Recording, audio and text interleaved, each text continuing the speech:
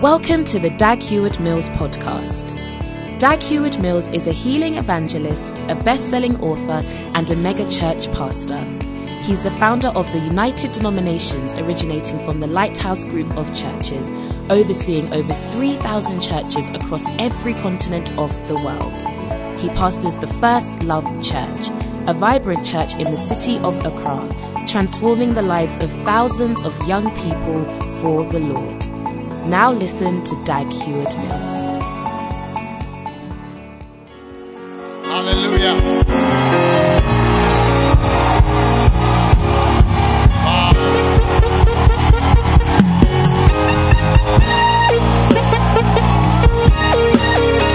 Be seated.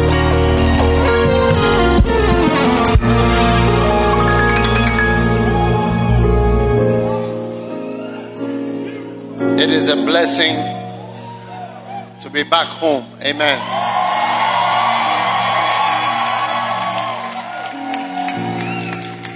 Turn with me to Acts chapter 20.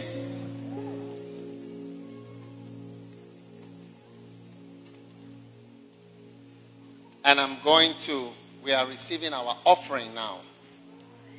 Amen. Now, Acts 20 and verse. I'm going to give you some master keys, Paul's keys to prosperity.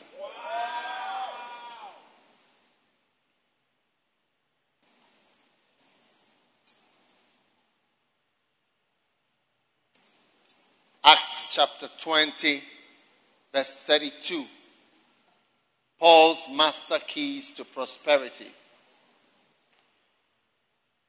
And now, brethren, I commend you to God and to the word of his grace, which is able to build you up and give you an inheritance among all them which are sanctified. All right?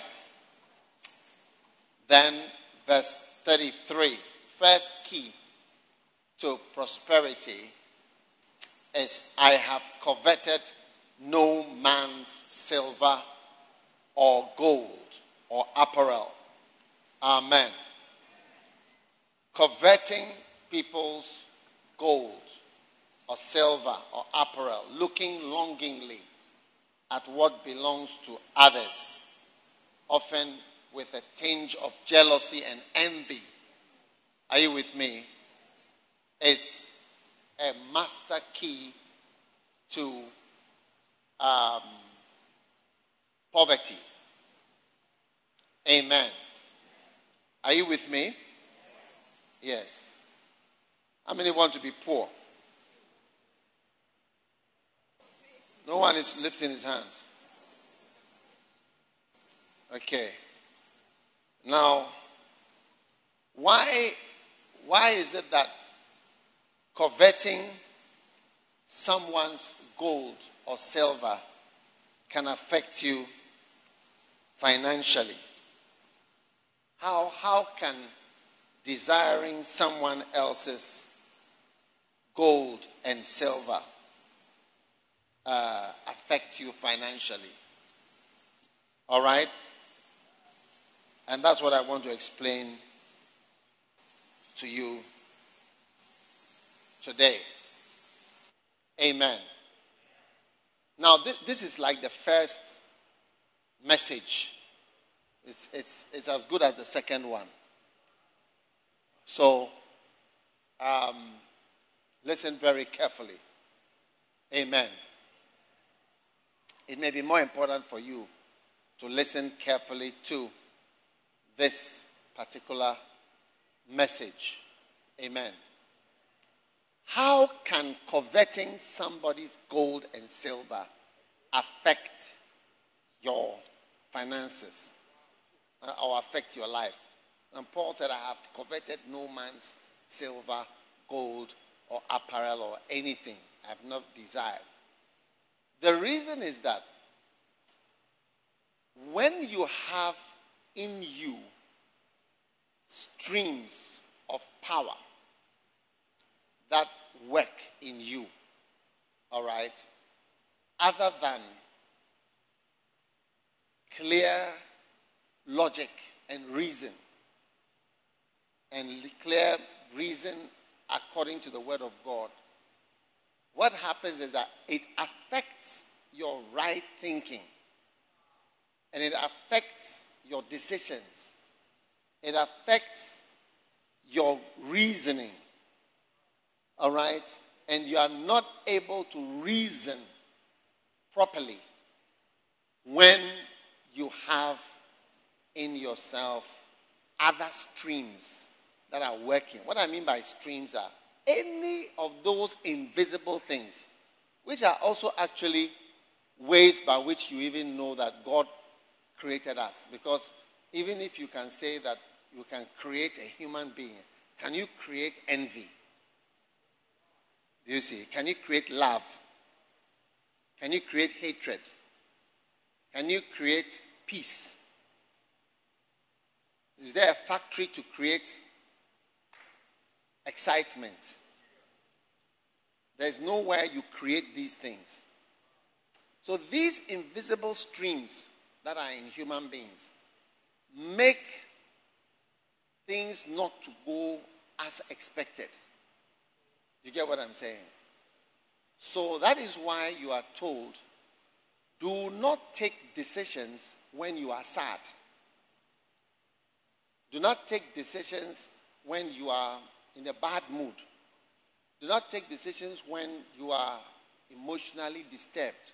You are likely to take a wrong decision because the emotions will switch you completely off correct reasoning and simple thinking that should have gone in the right way for your life. Are you with me? And all through life, do you see, when those streams are working, you see that things should go a certain way, but they don't go that way because something else is present and something else is working. Like if you take like a nation like Ghana or a nation like Nigeria or a nation like England or America, any nation, if you go to America, everything should be perfect because they have so much money and so many bombs, so many planes, so many bullets.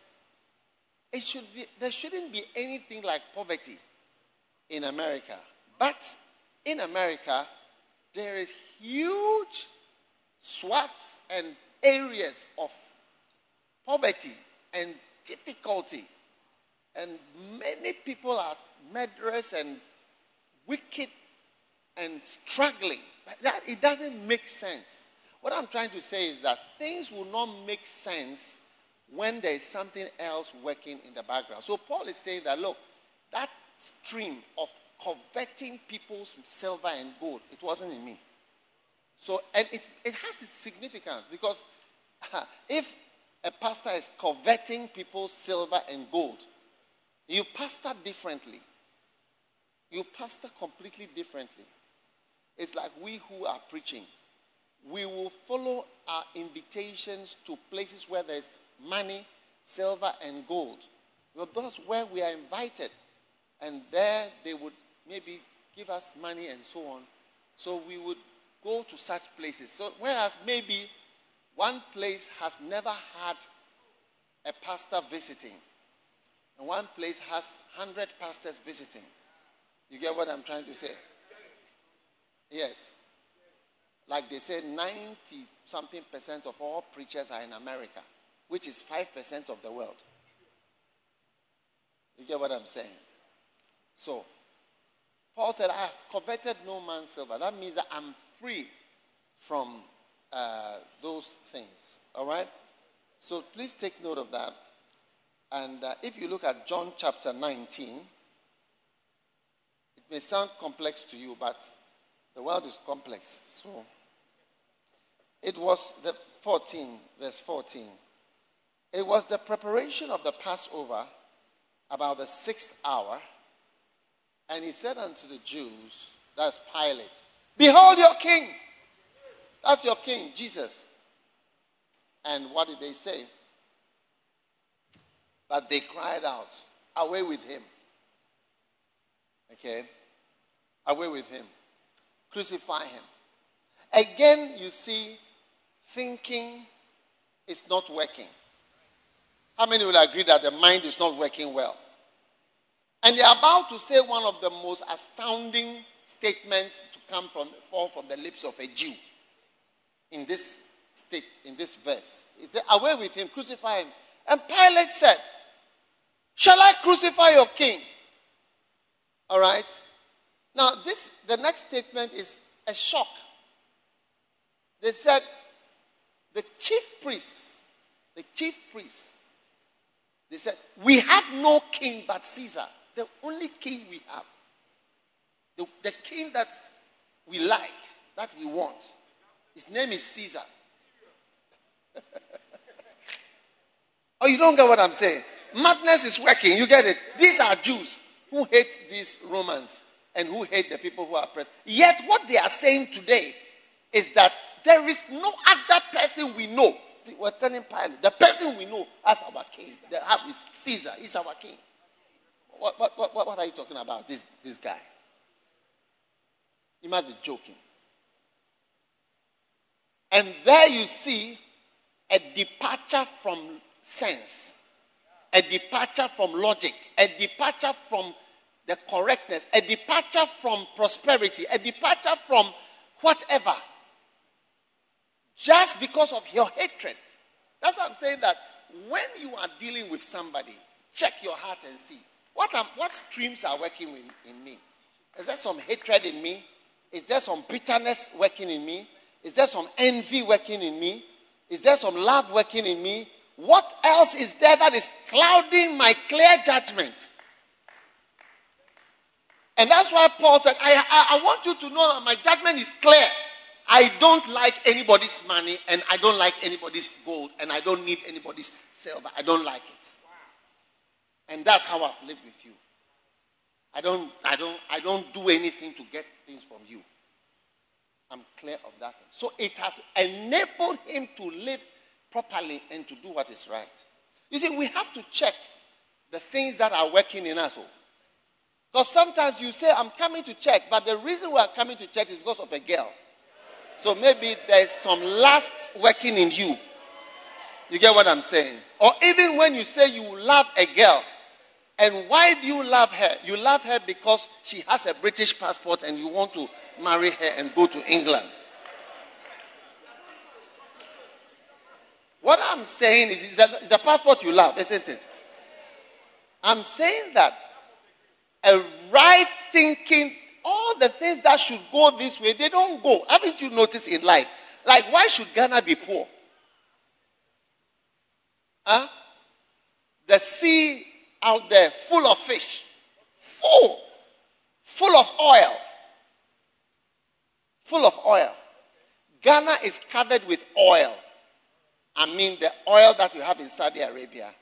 Ghana is covered from the south all the way. Tamale has oil. Buipe has oil. Different parts of the country, they're all covered with oil. Ghana is covered with gold. The galamsey that we are doing now is after Ashanti Goldfield have cleared as much as possible for the last 70 years. And still, Ghana is covered. You know, Ghana was called Gold Coast, next was called Ivory Coast, and then the top was called the Slave Coast. I mean, everyone was known for what he brings. And Ghana really is the Gold Coast. We are the rich country. You would have thought that it would translate to whatever. You know, I just came from Bumpurugu and all those places. I tell you, I mean, from Chereponi, where we started, we are driving on red sand. Some of the parts, in the Gold Coast, some of the parts you would have thought that they would have been tarred by now. Red sand. Whatever. I mean, you wonder how the car can even be normal because of the red dust that enters different parts. But you see, things don't go as you would think they will go. And that's what I'm saying. Your life will not go the way it should logically go when the main thing that is working in you, either hatred, envy, anger, lust, bitterness, any of those things, it's very scary if it's in you. Because your mind doesn't go, you don't think clearly. You don't decide clearly. Nothing about you is clear. And it doesn't go where you would have expected your life to go. I mean, think about it. Say, that's your case. No, our king. Is Caesar. Caesar is the one we like. We need Caesar. We want Caesar. Caesar is our main man. Caesar is the one we will choose. When we are choosing, we will choose Caesar. We prefer Caesar. We want Caesar. We like Caesar. I mean, why do you say these things? Because of your hatred for Jesus. And envy, the Bible says. Because he's a pastor who a lot of people are coming to, and people are listening to him. They are not listening to the Pharisees. They see the Pharisees as dead pastors whose messages are no more alive. That says, for envy, Jesus was crucified. Beautiful. So I'm just trying to explain to you that you'll be surprised. Look at that verse. Yes, for envy. He knew that the chief priest had delivered him for envy, which is, envy is a feeling of resentment towards someone because of his advancement and his improvement or his progress in this world. So make sure that in your life, you take away. Don't let any of these streams, but they are working in you anyway. They are working in you anyway.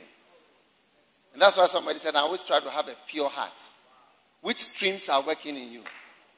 Yeah, that you would have thought that things should have worked out well. Look at some of the nice couples sitting by each other sometimes not. You would have thought that there would be peace, love, joy, enjoyment of each other's whatever. Based on the pictures we are seeing. Based on the photographs they take. Smiling, very nice. But no. What you think logically that it should be, it's not like that. Because other things are working. That's why Paul said, I have coveted no man's silver. I don't, look at me, I say, I don't like anybody's soul. These people said, we have no other king. Caesar is our main man. Caesar is our main man. And Derek Prince says that they were given Caesars for 2,000 years to rule over them. Because they chose it. And they have had Caesars, including Adolf Hitler, who ruled over them for years. So check yourself. If I'm standing here as a pastor and my desire is your silver and your gold, it would lead to my poverty. I'm telling you. And my decision to be in the First Love Church, do you see, with children, is a decision that is obviously devoid of a desire for your silver and gold. Because the silver and gold holders are not in the children. But they will be, you see. Then later on when you come and they are, and it seems that there's whatever, then you may be now saying that, oh, we know him, it's just because of money. So watch out, okay? And you see sometimes you see some people that you've known, their whole life doesn't even seem to make sense anymore. It's because of such streams. Hatred, envy, wickedness, rage, anger. That's why depression, that's why I said don't take decisions when you are down or when you are deeply in the mood. Because I read once, they said that only 10% of your brain is working. Yeah. Can you imagine taking already when 100% is working, you don't get a lot of high marks. Then how much more when you have reduced your brain to only 10% and you are taking a decision with 10%. When you use 100%, you got 42%. Well, that's serious.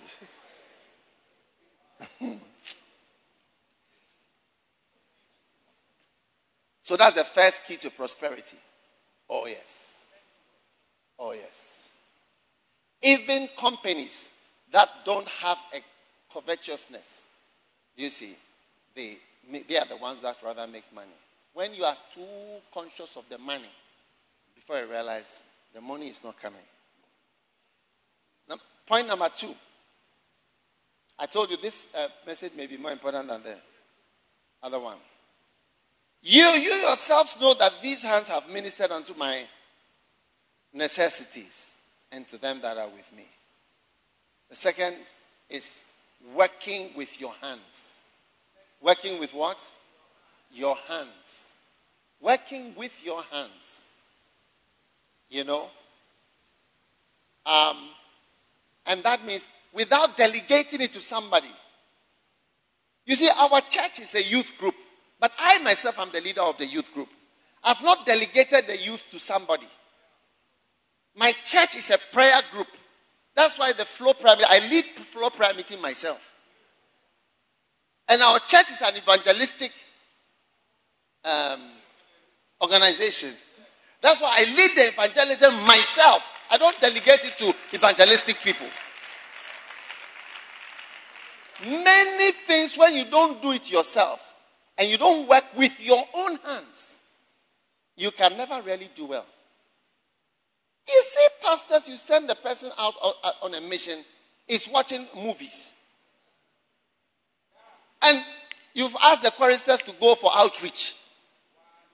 And you are not there to do the outreach with the choristers.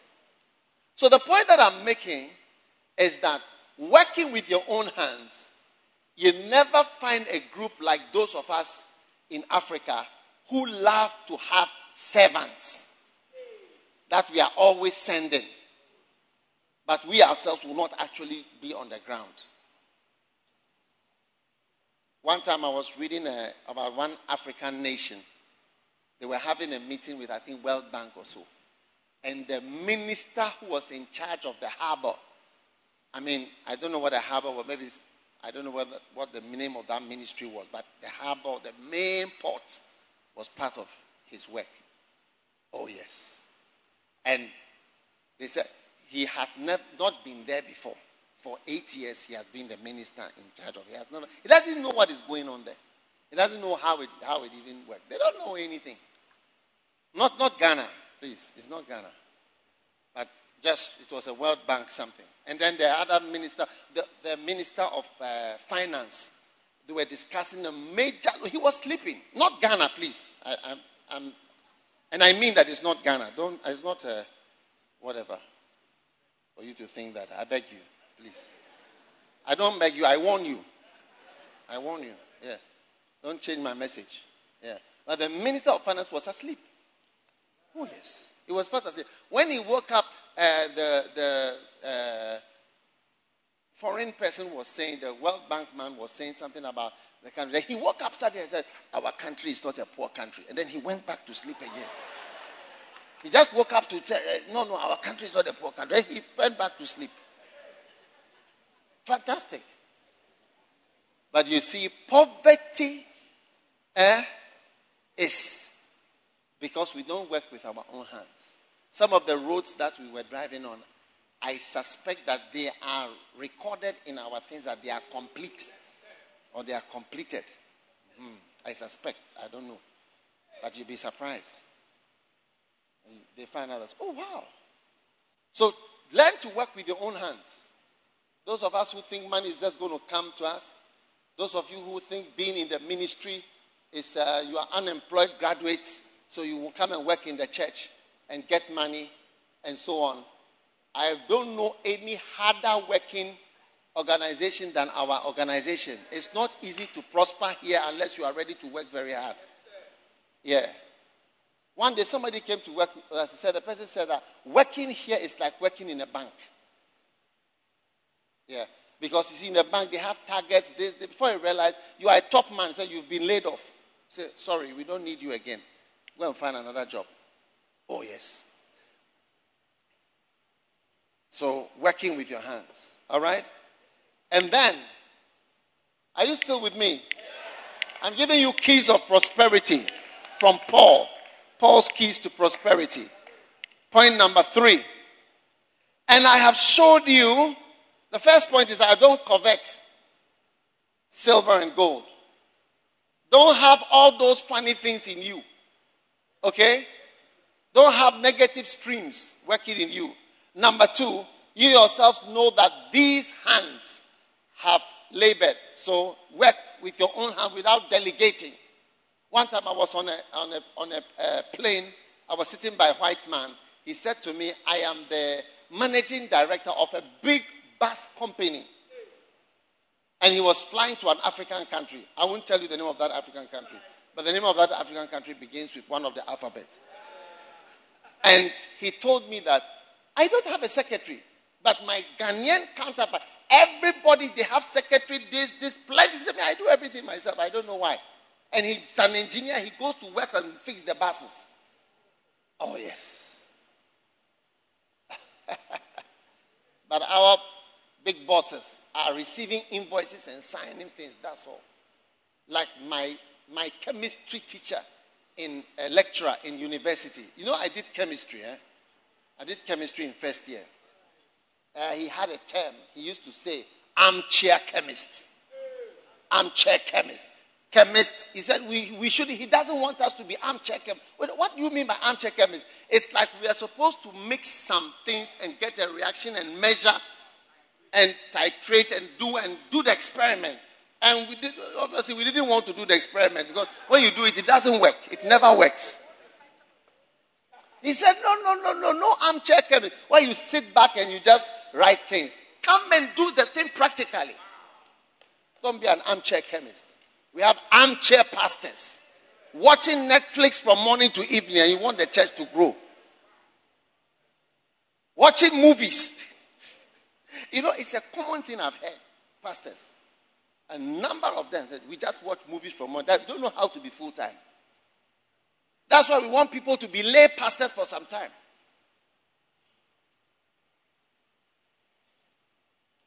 Are you still around or you are leaving? I'm talking about offering now. I have showed you all these things, that how so laboring you ought to support the weak and to remember the words of the Lord Jesus, how he said, it is more blessed to give than to receive. So it's more blessed to give. So that was Paul's third principle of prosperity. First was, I don't covet people's silver. Number 2, I work with my own hands. And principle number 3, it's more blessed to give than to receive. I did not 3 points. Is it not 3 points that you want? How many points do you want for the offering? How many points do you want? 3 points.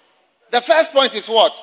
I don't covet anybody's gold or silver. Tell your neighbor, I don't need your bag. I don't need your shoes. I don't need your dress. I don't need anything that you have. I don't need it by the grace. Are you part of First Love? Is it a First Love church or you are visitors? I said, tell your neighbor, I said, I don't need your things.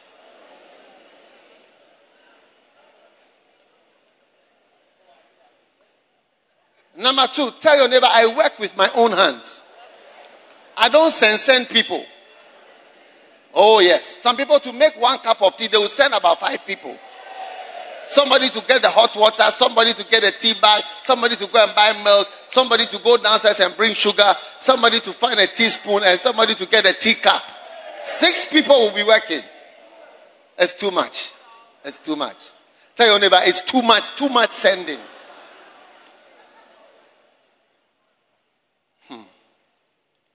Everybody say, I want a blessing. Today we are going to give an offering, and the offering is going to bring a blessing.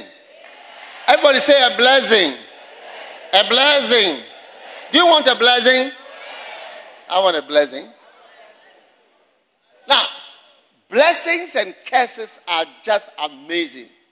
Look at it. Look at the New Jerusalem in Revelation chapter 22. He said, in the midst of the street on either side of the river, there was the river of life, which bare 12 manner of fruits and yielded her fruit every month.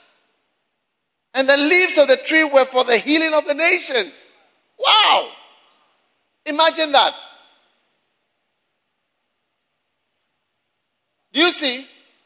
Before the curse hit Ghana, before the curse hit Ghana, and before, can I come down? Before the curse came to Ghana, and the curse came to Nigeria, and the curse came to America, and the curse came to Asia, before the curse, when you plant your seed, when you have a farm, you get your harvest that month. If you plant in March, you get your harvest in March. 12 different types of harvest can come in just that first month. So then in April, another harvest comes. Yes. Then in May, another harvest comes. Look at it. It says every month he yields a fruit every month. You get fruit every month. What people don't understand is what the curse, effect of a curse.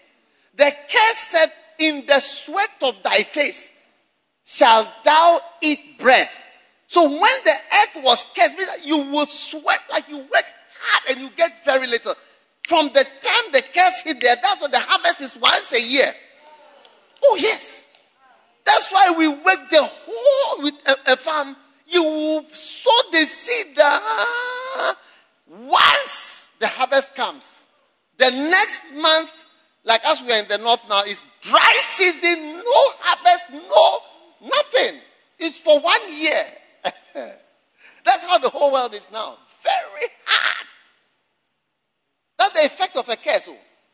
Has reduced the fruits and reduced the prosperity and reduced everything. Yeah. Instead of once a month, once a year. And it has affected medicine. It has affected law. It has affected carpentry. It has affected mason work. You will work. I don't know which work you don't work. Banking. It has affected pastors. You work. IT, computers, working in England, working in America. You work and you get very little. Few people will ever have a house till they die. Few people will ever have a house. Few. No matter the choice of work. It was not like that.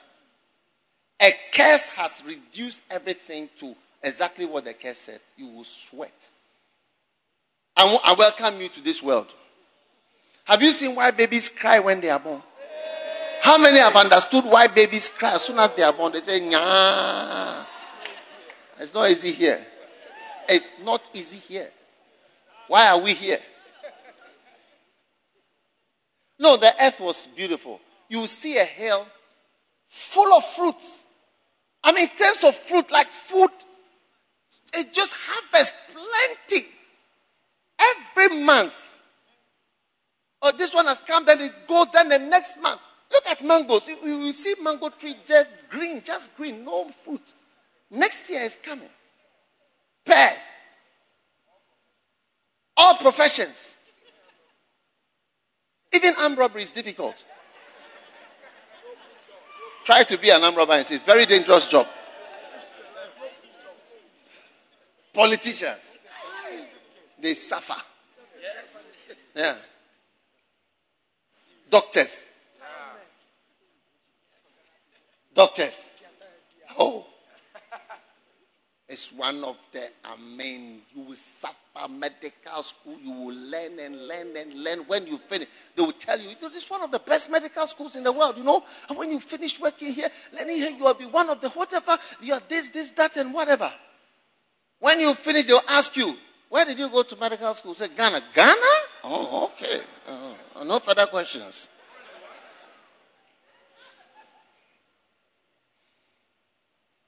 Have you ever asked yourself, why don't the doctors visit Ghana those who have medical school have been trained, and why are they not always around?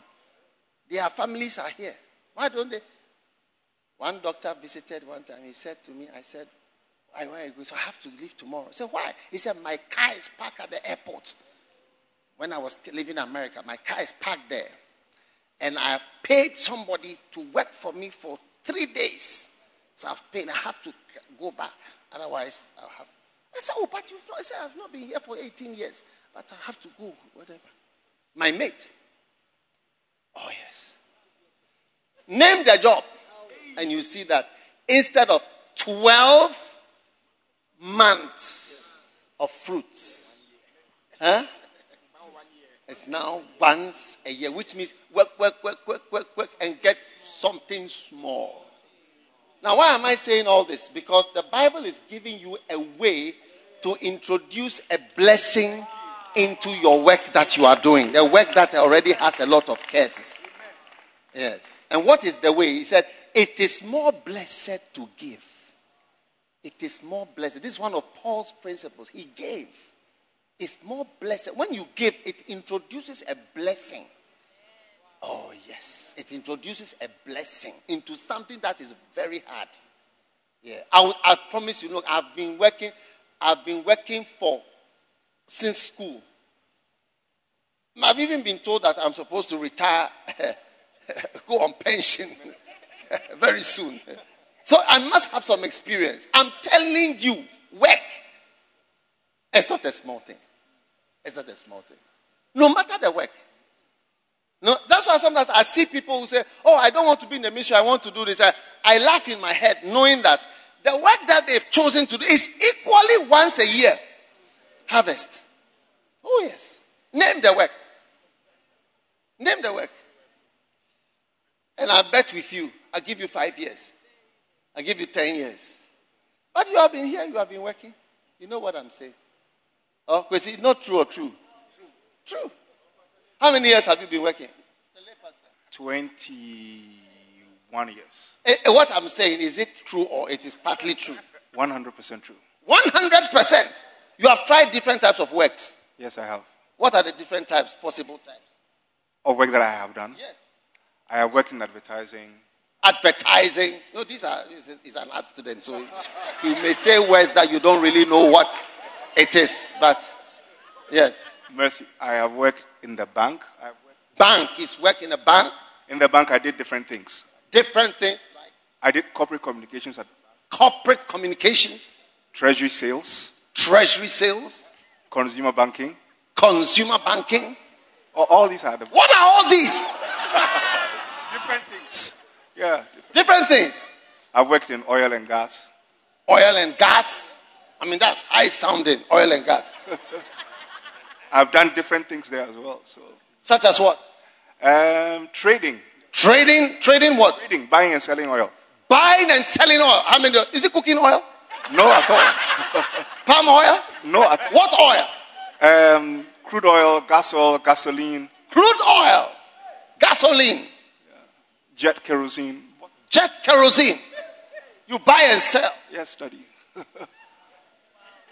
Wow. And what I'm saying about work, that like you do a lot of work and you get very little. Is it like, am I making it up in your opinion, or is it real? Is it true? It's exactly that. Most work, actually today, the way most... No, not most. Your experience. Yes, my experience. I mean, you get told that you are working for a bonus, which is once a year. Your salary is never really anything. So if you are going to get anything of any significance, it will be a bonus, which will come once a year. Yeah, March, February. But yeah, so...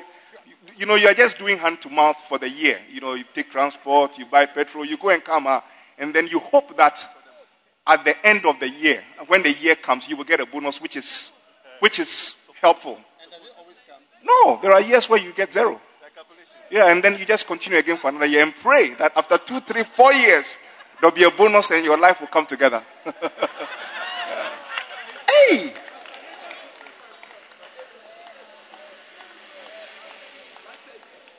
Once a year. Life is not a small life, oh. This world. The curse has affected even oil and gas. Yeah. So I am teaching you, I am telling you something.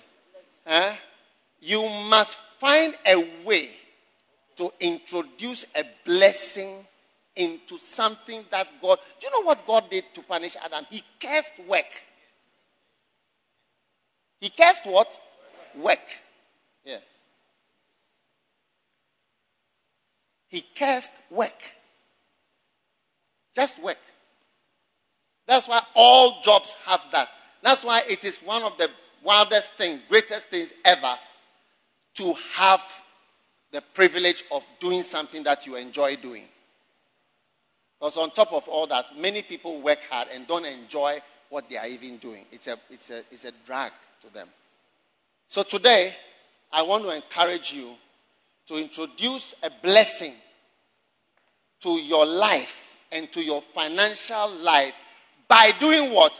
By giving. Because Jesus said, it is more blessed, or in other words, there will be more of a blessing in giving. So when we come to offering time or tithing, don't hold back, because when you hold back, you are holding back something that can introduce some lightness or some change into the hand-to-mouth, as this man said. Do you see? Hand-to-mouth realities. That's the reality of every job. Yes, of every job. I heard one pastor saying he's 40-something years, so he doesn't know what he has. He doesn't know what he has. What he doesn't know is that almost all jobs have that trend. After 40-something years, what do you have? What have you got, and what do you have after doing this, that, and whatever? Yeah. So it's more blessed to give. More blessed to give. Become a giver. Tell somebody, I want to become a giver. Yeah, become someone who has an open palm and be giving. Find the opportunity to be a blessing. Not only a blessing to your family. Not only what? Yes, not only a blessing to your family. Some of you are thinking of only your family. Oh, I've paid my nephew's school fees. I paid my uncle, my cousin's school, whatever. My child's this. My whatever that. That is providing for your family. Bible says that if a man does not provide for his own, he is worse than an infidel. That's not what I'm talking about. I'm talking about giving away. Giving away. Give and it shall be given unto you. Give and it shall be given unto you.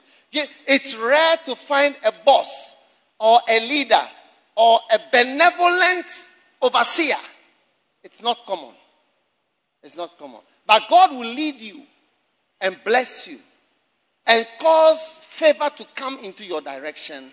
Favor that is beyond what you can earn. Beyond what a man can earn. Anyone can get in this world. Whether in London, in UK, in America, or here, God will lead to that. And I see a great blessing. Learn it from now. And remember, we come from families. Different families don't give. Oh, yes.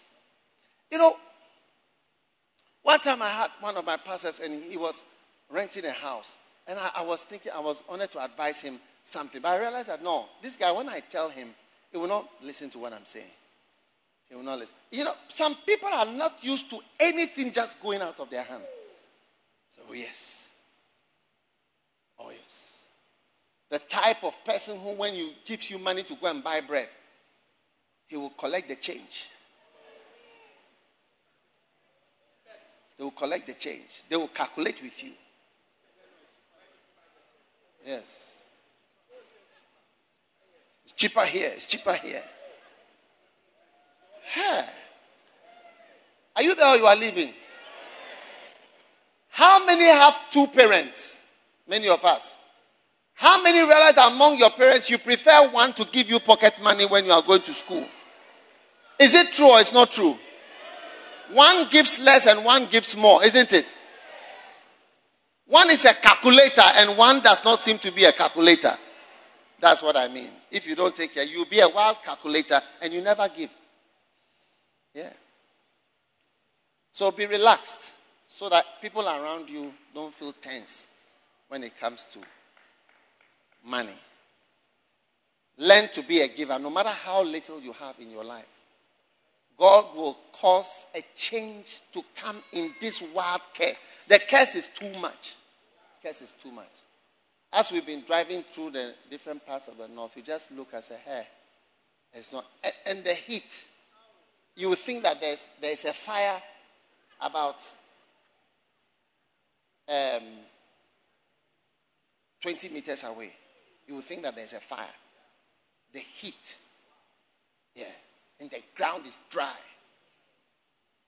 And when it rains, it just goes off. It can't go down. Yes. Do you want a blessing? A blessing or a blessing?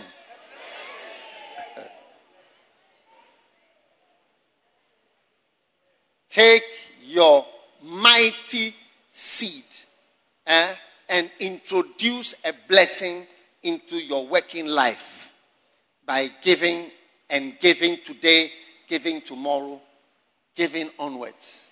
It's a blessing to your life. Trust me. It's a blessing. It's more blessed to give today than to receive. Father, which art in heaven, thank you and thank you and thank you again for the opportunity that we have in you. An opportunity to give. And everyone watching also, an opportunity to give. Please bless our lives. Bless our financial lives. Bless our financial lives. Cause us, O Lord, to experience your goodness.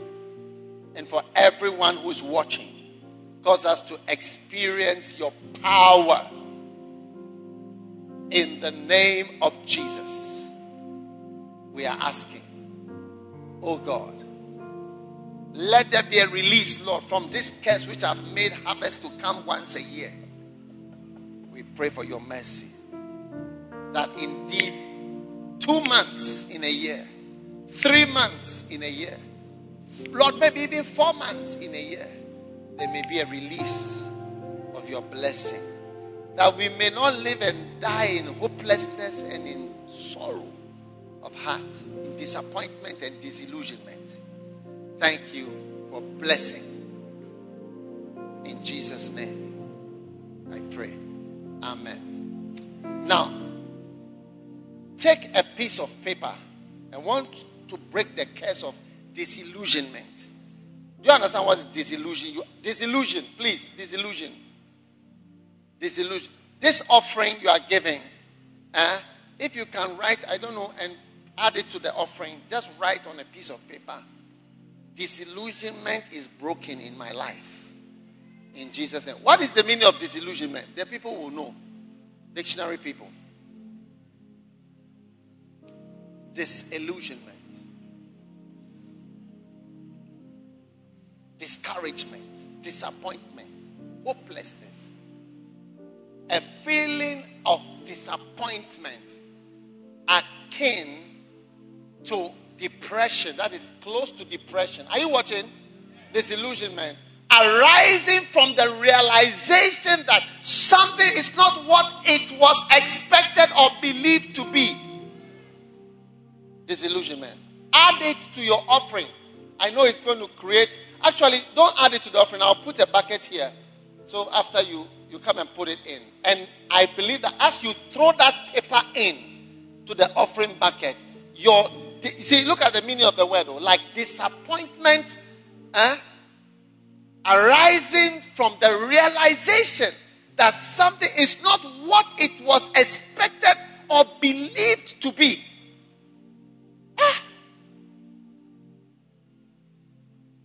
Possibly accompanied by philosophical angst from having one's beliefs challenged. Angst is a German word. Angst, fear. Angst or worry. Fear or worry. Anyway, lift your offering. Father, I pray upon the curse of disillusionment and discouragement. My God, concerning every job, every aspiration that we have ever had in our lives, that indeed you save us from this disillusionment and discouragement. We ask for it, Lord. In the name of Jesus Christ of Nazareth, we pray. Amen and amen. All right. Put one of the big buckets here. Are they available? Is somebody bringing it? Does a bishop need to go get a bucket? Are there not people that are working to hear what I'm saying long ago? All right. Come and put your offering in the basket quickly. Don't put the paper in as well. I want you to put that in the bucket here. We are praying over that bucket. All right. And that is going to be the end of it. Just put your offering in. Blessed offering in the name of Jesus. Remember, this is how to give. Please, most of you should be giving Momo offerings. 105041. Don't worry about the e-levy. It's not one. If you are giving 20 CDs by Momo, how much is 1.5% of 20 CDs? Or does it affect you? Above 100 CDs. Oh, okay. That's not bad. All right. So 100 CDs, 200 CDs. 200 CDs, 1.5% is how much? How much is 200? 1.5% of 200 CDs. 2 CDs, I think, or 3 CDs. 3 CDs. It will be 3 CDs. 3 CDs. 3 CDs. So if you give 200 CDs, your tax that is going is 3 CDs. 3 CDs. Yeah. It's not so much. Please. Don't let it make you stop using Momo to give offerings. Please. We need you to give more offering through the Momo. It's better because that one, it goes direct. Amen. Hey, today everybody is giving cash. Or you are waving your phone at the thing. Are you using your phone? Or there's no cash on your phone? Hey, lift your phone up. Let me pray for your phone. Father, let phones be loaded with money. Loaded with money. I lift a barrier of 1,000. And I say the money will be above 1,000. In Jesus' name I pray. Amen. Receive this grace and miracle. In Jesus' name. Amen. Drop it and say the curse of disappointment and disillusionment is broken. In the name of Jesus. By the grace of God. By the grace of God. Disillusionment is broken. Place your offering and put your curse breaking paper in this bucket. Just place it in. It's a prayer. And we are praying, Lord, let the curse of disappointment, huge shocks and disappointments be broken in the name of Jesus, Savior of the world. Okay, bring the buckets to me. Oh, yes. Everybody stretch your hand out. Let's pray over this. Father, we have written a statement that the curse of the disillusionment is broken. We pray that as we have put our prayer request before you, Lord, break that spirit of disillusionment in the system and in the church. And let us experience a blessing that changes the way work turns out for us on this earth. We thank you for your great provision, your great blessing that has come into our lives. Now lift your 2 hands, everybody, and say, I receive a blessing into my life, into my work, into my financial situation. In Jesus' name I pray. Amen. God bless you. Join them together. And I'm going to leave it on the altar for 1 week. By next Sunday, all these prayers you have prayed, you will see the beginning of a sign in your life. How many believe when God tells you something that it's true? The other day, God told me something, and I was asking him the other day that it seems what you told me is not true. Then he showed me that it was true. I was almost shy. Huh? God is wild, though. Oh, yes. God is doing great things. Amen.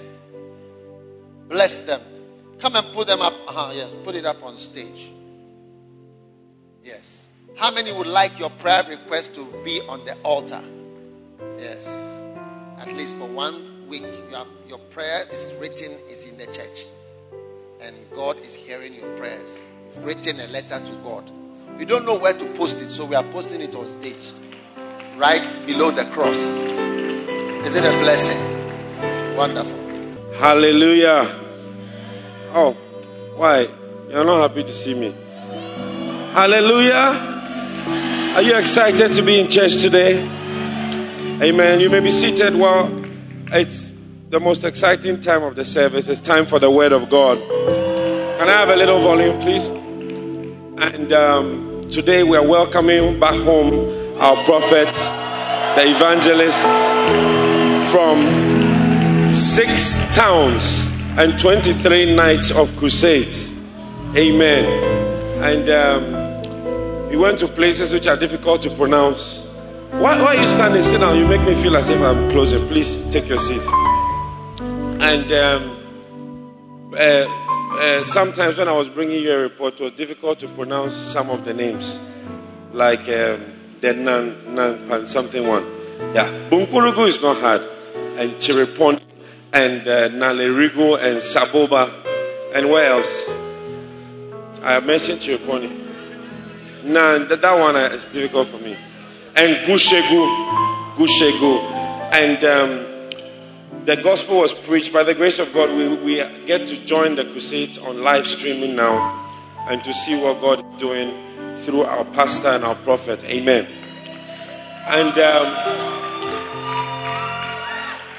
Paul says that in Romans chapter 15 verse 19, he says, with signs and wonders by the power of the Spirit, I have fully preached the gospel. Because the message of the gospel is not complete without signs and wonders. Amen.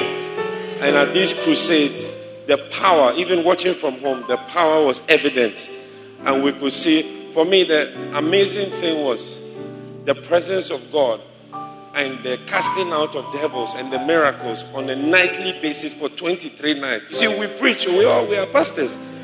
And so we know what it means for God to show up. If the president of Ghana tells you that every time you preach, he will come and sit down, no matter the program, a small group, a Bible study, a fellowship, it's a very high thing for a great person to attend every time you preach.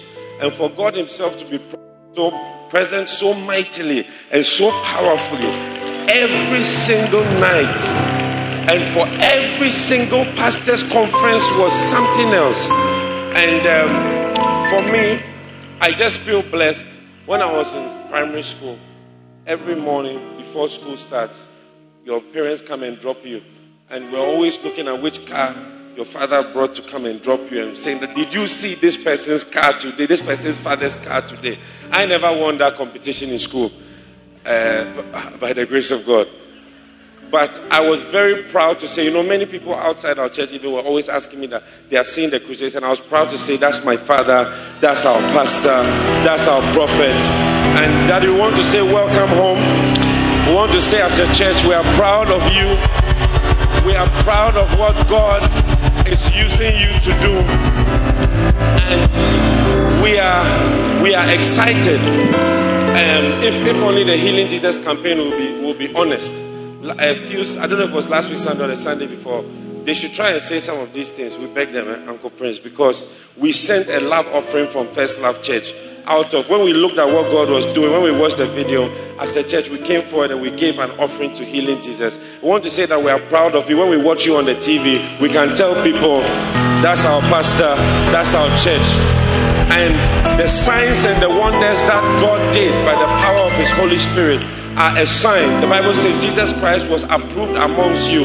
And so the greatest approval that God can give is the showing of mighty signs and wonders. And so today we are excited that not only in Chiriponi and in Gushegu and in Nankpanduri and in Saboba and in Bunkurugu And in all these wonderful towns will God's power be shown. But today I expect a miracle. I expect a word from God. I expect God to touch my life. And I'm so excited to have my father back, the prophet, the pastor, the great servant of God.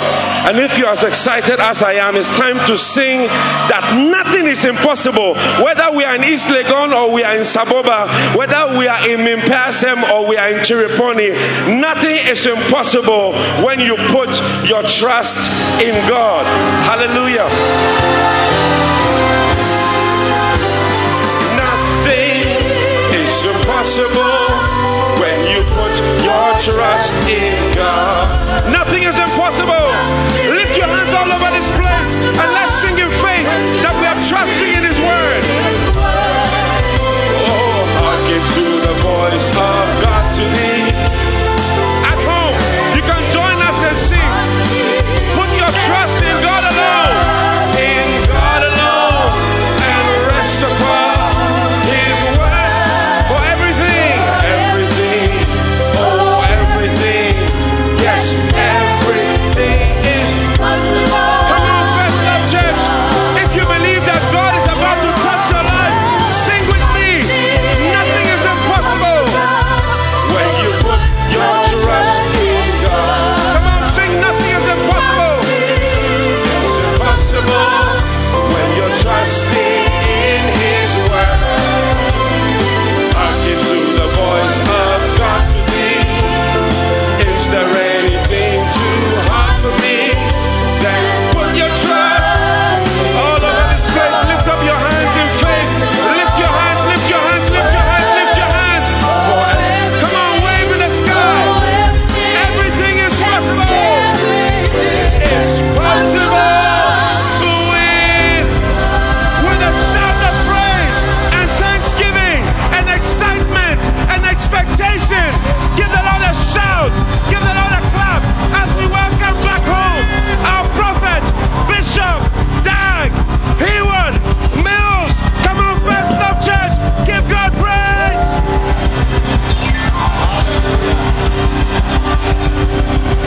Wow. What a blessing. Let us pray. Thank you.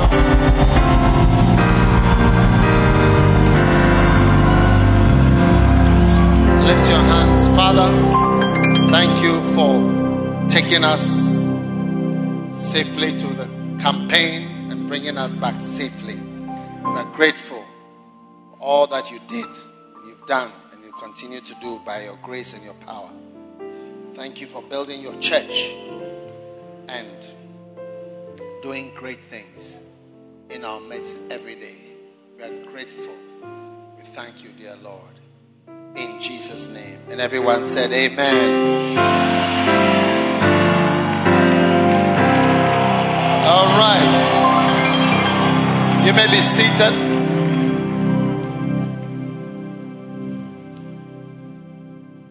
Well, thank you for that warm welcome.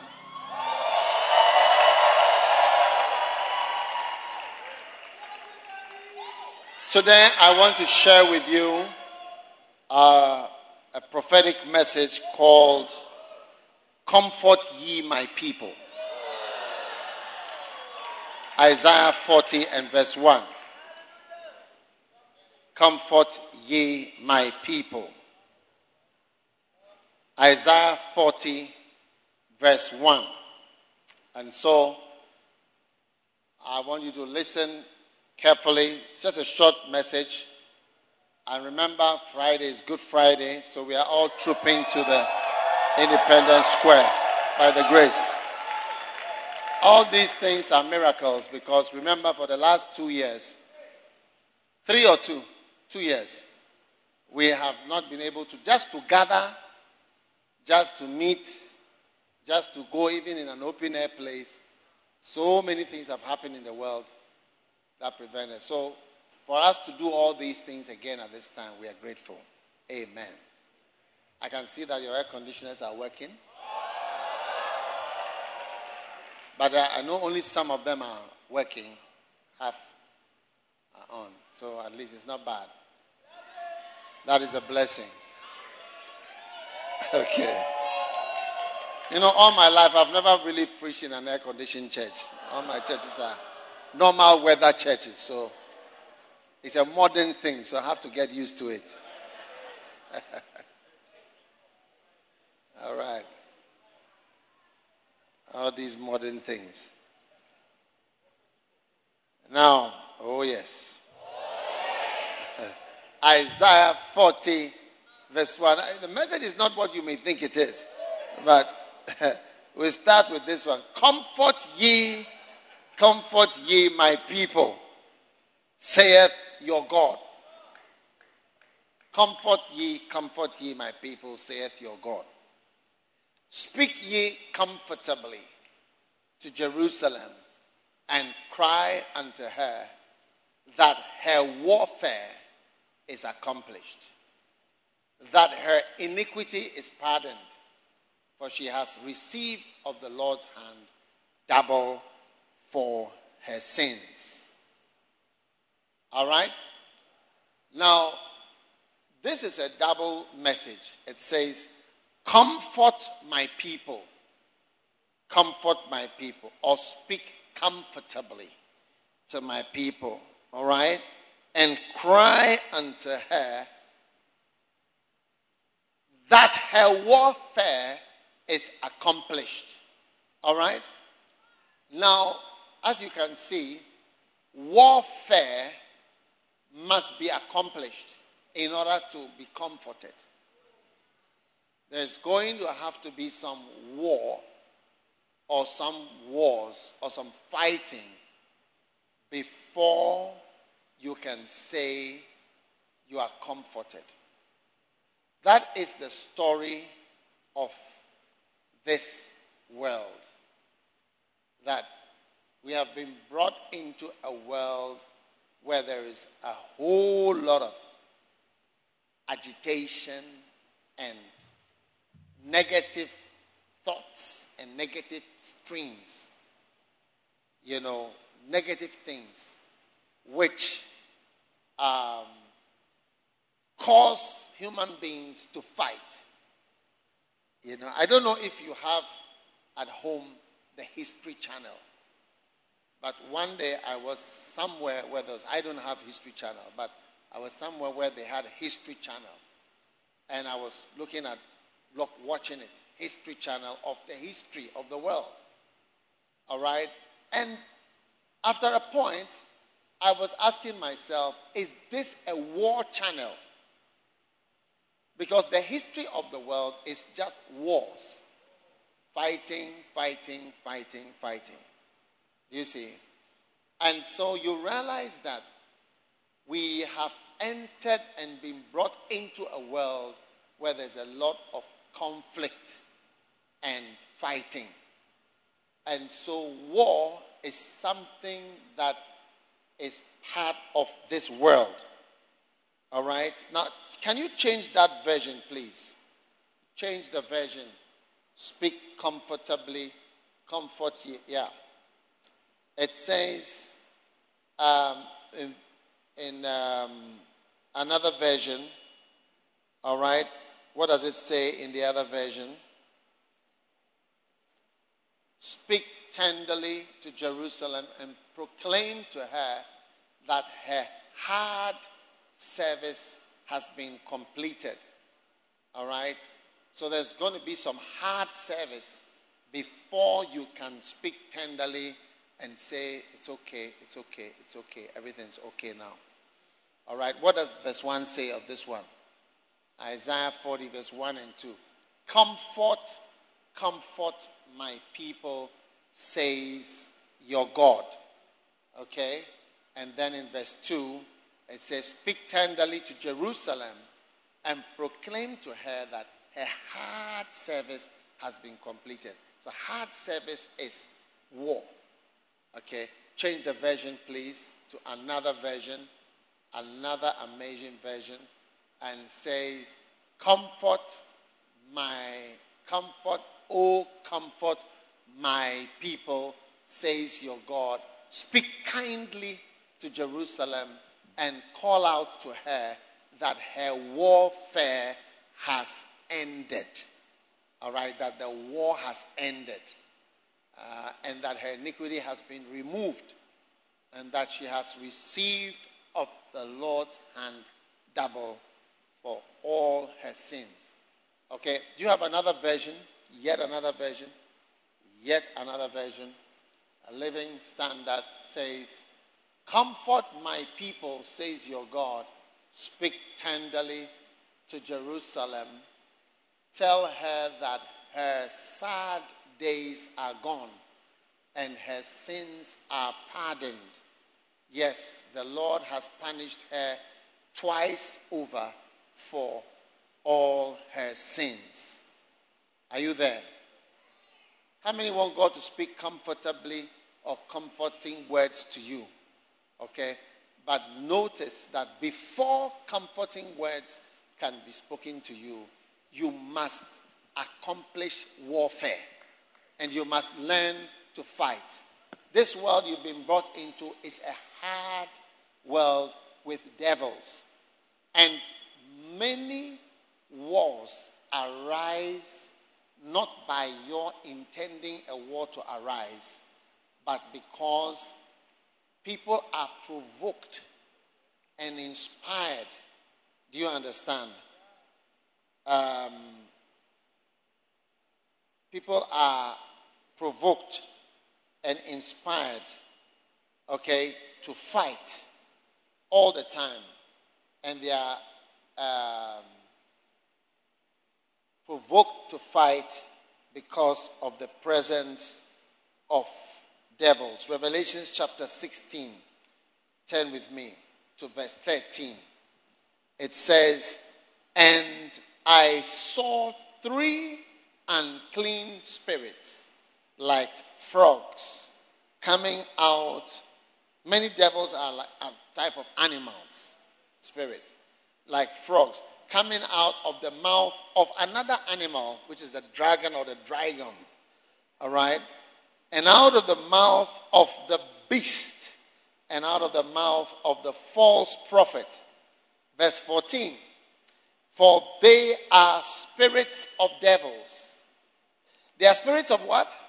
Devils. The frog-like creatures were devils, working miracles, okay, which go forth unto the kings of the earth and of the whole world, to do what?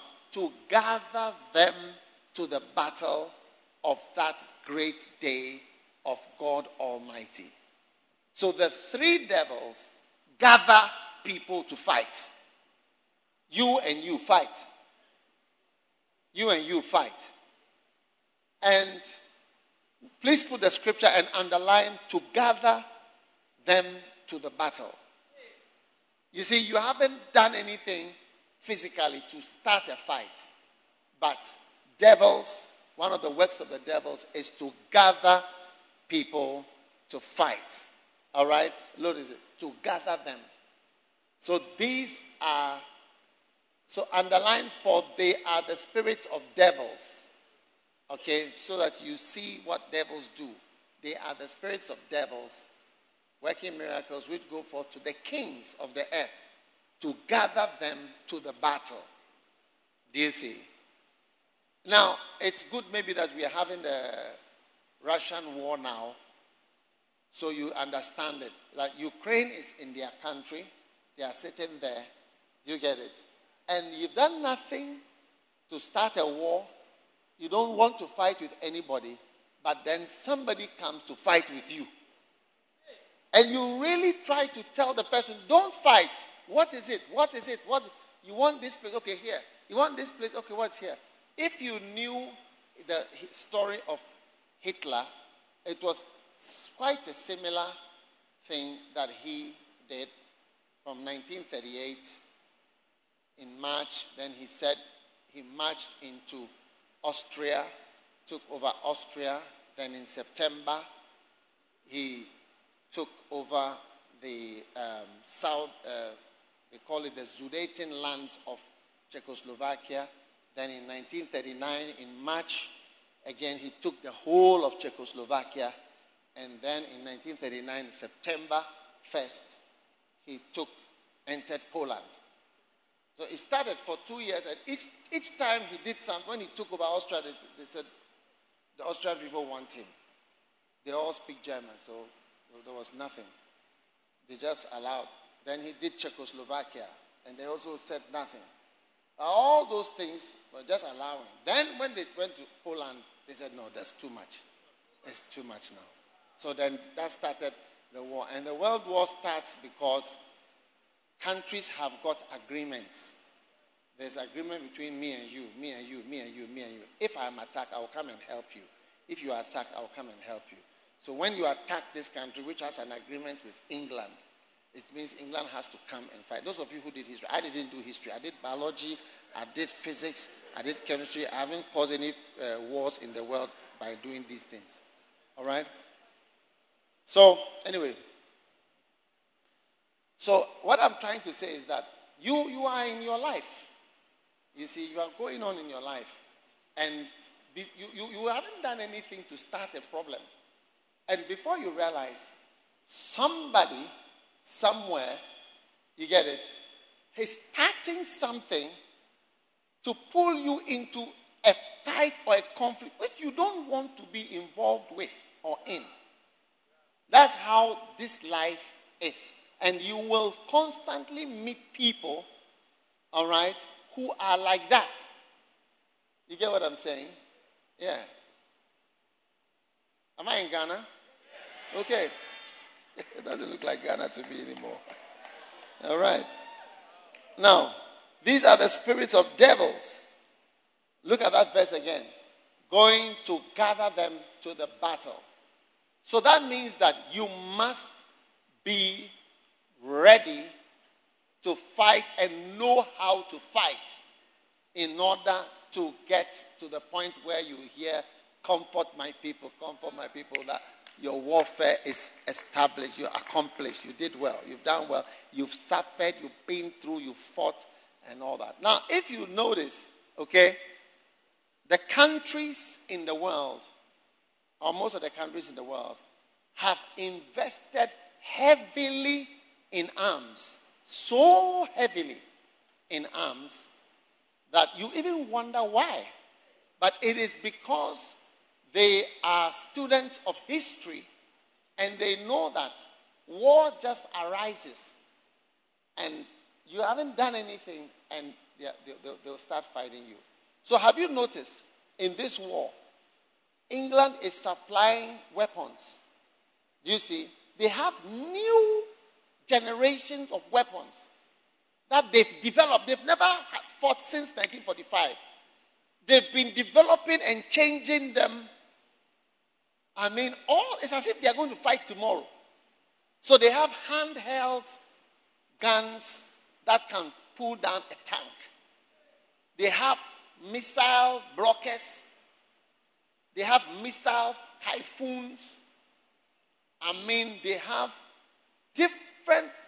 what they call kamikaze drones. A kamikaze drone is a suicide drone that it will fly into you and explode. Yes. You know, in the Second World War, the Japanese pilots flew their planes as bombs. So they were suicide bombers, and they were called kamikaze planes. So they'll fly into the ship straight. It's not that they are trying to drop a bomb. They are flying to you. And they had thousands of them. Warfare. I mean, and it's well developed. Australians are sending, they said they want special armored cars which for the jungle. Australians are also sending. Everybody has made. Because they know that this world we are in, you have war arising where you have not intended to fight. So brothers and sisters, I want to teach you how to fight. Do you get what I'm saying? A war that you may never intend to fight, but you're going to have to learn how to fight. How many want to learn how to fight so that you have these words spoken to you? Comfort ye. Put my opening scripture there. Comfort ye my people. All right? Beautiful. Comfort ye my people, saith your God. Speak Speak ye comfortably to Jerusalem, and cry unto her that her warfare is accomplished, and that her iniquity is pardoned. So a Christian must learn to fight all the way through.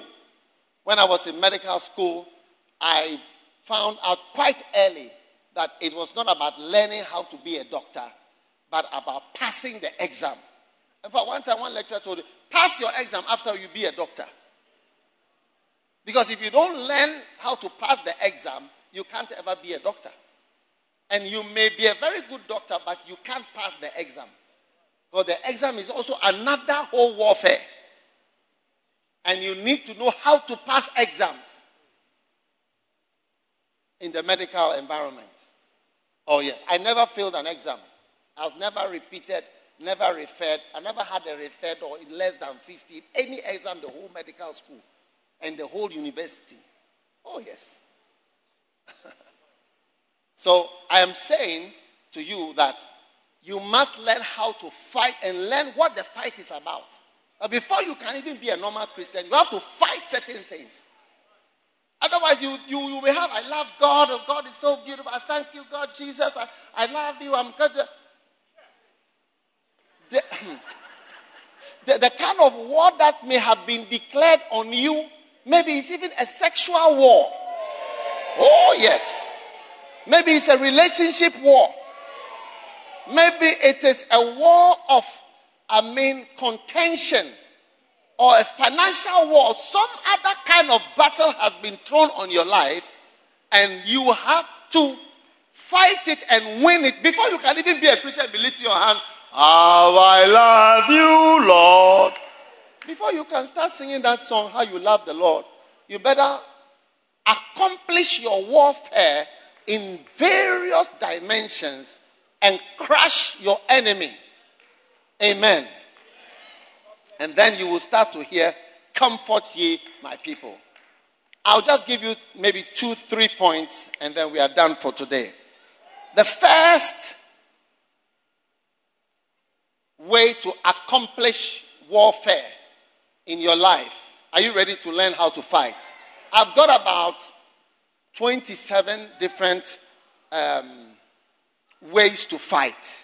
How many want to know different ways to fight the enemy? How to attack. You can call this message how to attack Satan personally. Oh yes. How to attack Satan personally. How many would like to attack Satan personally? Oh yes. Because that is our enemy. Our enemy are devils. They are watching us. They are watching me. They are watching us all the time. They want us to do certain things. They don't want us to do certain things. They are trying to influence us directly, indirectly, directly, indirectly. And one of the ways is they start quarrels. They start battles. The 3 devils I read in Revelation 16:40. They organize people to fight. So that is why you see, even husbands and wives, the conflict is demonic many times. It's just demonic. You see that 2 people, you take a picture, they should be the happiest couple, but they are not the happiest couple. I just say, why? How many realize some people, even the photograph, they look like it was a photograph made in heaven. This one and this one, the way they are, they look like that is what they should be, a beautiful couple. You'll be surprised. Go into it, you'll find out that there's hell without a fire service.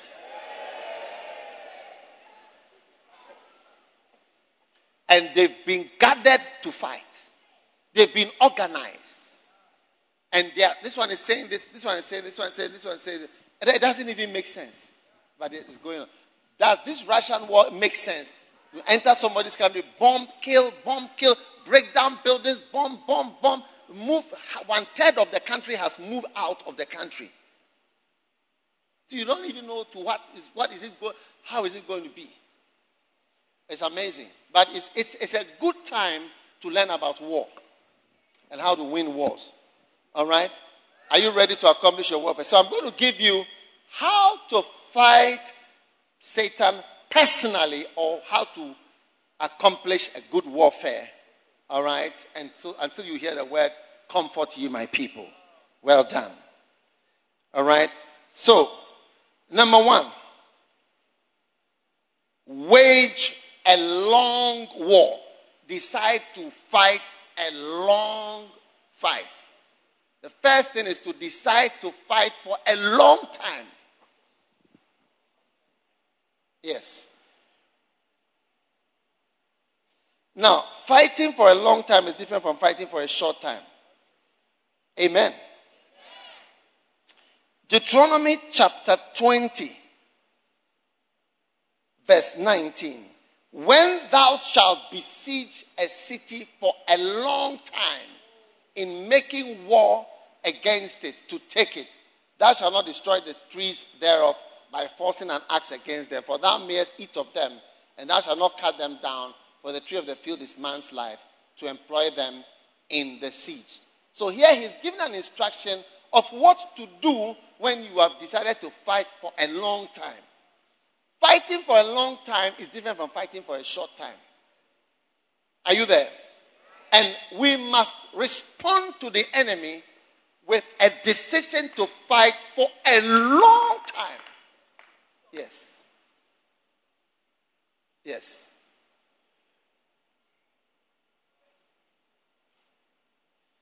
Are you listening to me? 2 Samuel chapter 3, verse 1. Now there was a long war between the house of Saul and the house of David. A what? A long war. Yes. But David waxed stronger and stronger, and the house of Saul waxed weaker and weaker. Everybody say, a long war. You see, first of all, your mind must be oriented that Christianity is a long fight. It's not, just up to April. Things will be okay by June. No. How many realize that the corona, it came, everybody thought it's 1 month. It's 2 months. It's 3 months. It's 4 months. Even now, they are on it. More. But it is something that you have to decide, I am going to fight this for a long time. I will fight for a long time. Oh, yes. Joshua 11, verse 18. And Joshua made war a long time with all these kings. He did what? He made war a long time with all those kings. So, I want you to know your war, whether it's financial, spiritual, against whatever devils or whatever style the enemy comes against you with. A person who is coming for a long fight is different from a person who is coming for a short fight. Even legally, if you are fighting something legally, you have to know there is a long, we are going to fight for a long time. For instance, recently there was one of these churches, somebody in the local church took away the building. Do you see? And they've been to court. I think now it's about 11 years. Or 10, how many years? 10 years, 16 years. Yeah. They've been on it. The church's headquarters in Nigeria. And then the local church here took over the brand. Now, after 16 years, they fought in court, up to appeal court, everything. They said, now give them back their building, because the church is from Nigeria, it's not from Ghana. It's their mission house. Give them the mission house, give them the church, give them the members, give them the offering you have taken for the last 16 years. And the court has said, give everything back to them. You see, long war. You must be ready to continue endlessly. Yes. If somebody come and say you've done it, and know that you haven't done it, these people, they will contend forever on the thing to Supreme Court, to anything, over and over. Oh yes. And you see, depending on how you are, the enemy will choose carefully that these people, let's not fight them because of the way they are. Oh, yes. A long war. You see, when Japanese came to bomb Pearl Harbor in 1939, 40, 41, when they came to bomb them, they didn't know that America was prepared to fight with them for 5 years. Oh, yes, from that thing. They fought with them for 5 long years. They brought in an enemy which is also some way. The Americans are really also some way. Really, really, really some way. Oh, yes. Oh, yes. So when the enemy knows that it was not just going to be a 1 month something, they also know you come ready and we'll go to the end. That's why they know if they touch this war, it can easily turn into a world war. As soon as you touch the wrong note on this thing, it will turn into. If somebody drops a nuclear whatever, it will change because they don't have any law of mercy or whatever. You did this to us, we will do this. We will do this to you. They invented what they call fire bombs. And they bombed Tokyo with fire bombs. There's a bomb, when it comes out, it sucks the oxygen. And it sucks the oxygen and then causes a fire to spread and very hot. They fire bomb Tokyo, flattened the whole place. That responds to this one. And they fought through island after island after island. Right up to the last one. Then they took a decision in August that we would drop the atomic bomb. And they warned them, said, please, we have a new weapon. We are coming to drop it on you. If you wouldn't mind to resign, to stop. They said, no. So then they dropped it. The first one. Even after the first one, they dropped the second one to show that we have more of the bombs. Oh, yes. You see, some of you, your fight with pornography, you thought it would be over in 2 months. Some of you thought it would be over when you marry. But when you marry, you realize that your wife is not behaving like the people in the movies.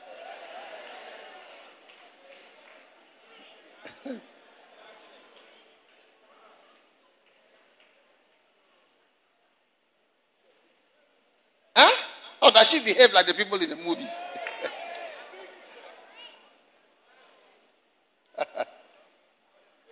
Oh, yes. And that is why you are even discouraged.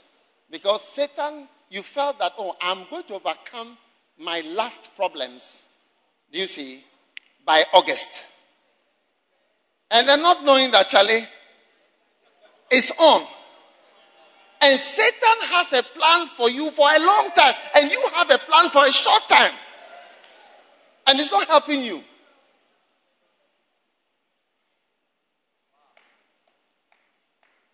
So, having a mind, Luke chapter 8, verse 27.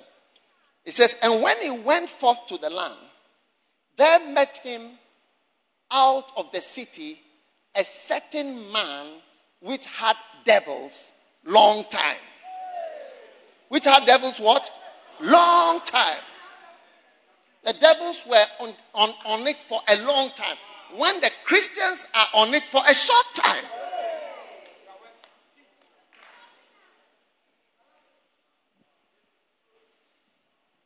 Oh, yes. One day, some little children came to the office. And I was asking my wife that, who are these children? I said, an uncle's children who was 80-something years old. These are the babies of the person. I said, wow. So you realize that even by the age of 80, things are still working. A long time. So when you are deciding to fight for your holiness, for righteousness, for lust-free living, and you have a short, this thing that it's going to be over by a certain age, you've made a big mistake of your life. Yeah.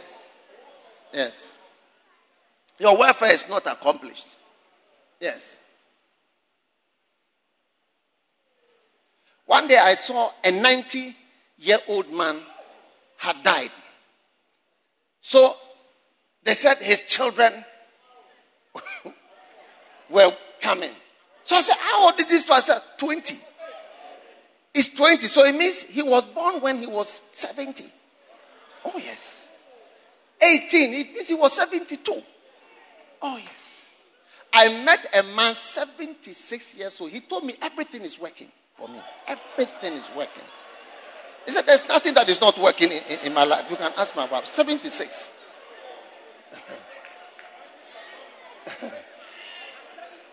Oh, yes. So you are 28. You are 26. 23. And you have a mind that, oh, I'll kill something. You will kill what? You are killing something that is disturbing you or making you watch films, movies with your phone, doing sexual things with boys and girls and whatever. At the age of 23, if you don't have a mind that this thing, I'll be on it. Because I've seen that people are giving birth at the age of 90. It works at 90, 80. Ready at 80.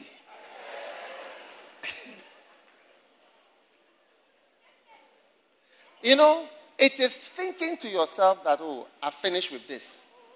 That's what causes all the problems. The war that Russia then came to fight, they were expecting something quick. Yeah. You know what an oncologist is? Oncologist is a cancer doctor. Yes. Now, cancer, one time I met an oncologist and I asked him that, the work you are doing, are you happy with yourself? I mean, are you happy with this job? Do you achieve much? And he told me something. He said, our aim as oncologists, one of our aims, is to turn cancer into a chronic disease. Do you know what a chronic disease is? It's a disease that is there for a long time, but not to cure it, because you can't easily cure it.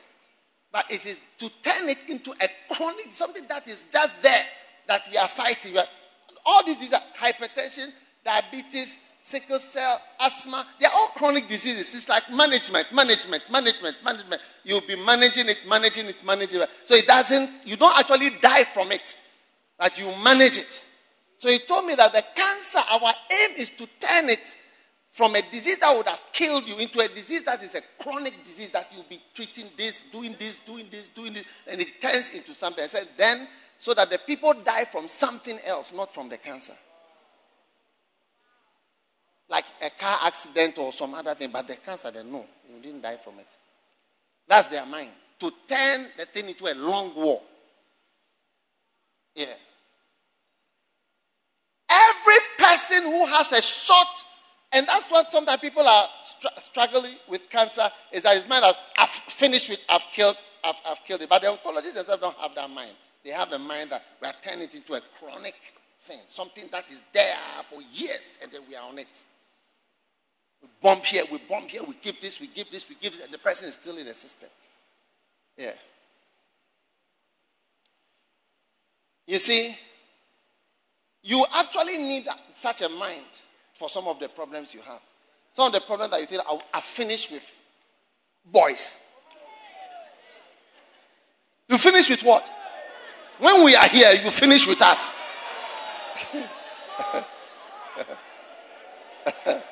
You say you finish with girls. Girls, are you in the system or you are not in the system? How do you finish with girls?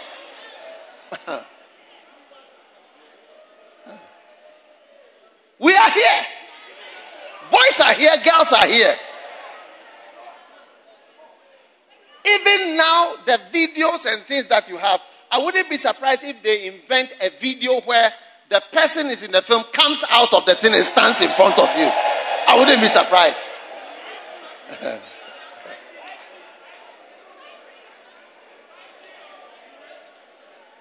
I wouldn't be surprised. Before you realize, they've invented something wilder than the ones we have. Where the person comes out, stands there, and does whatever he's doing, and then goes back into the phone and disappears.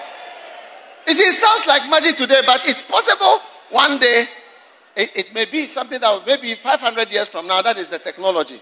When you want to call somebody, you put the person on the phone, he passes through the phone and stands in front of you.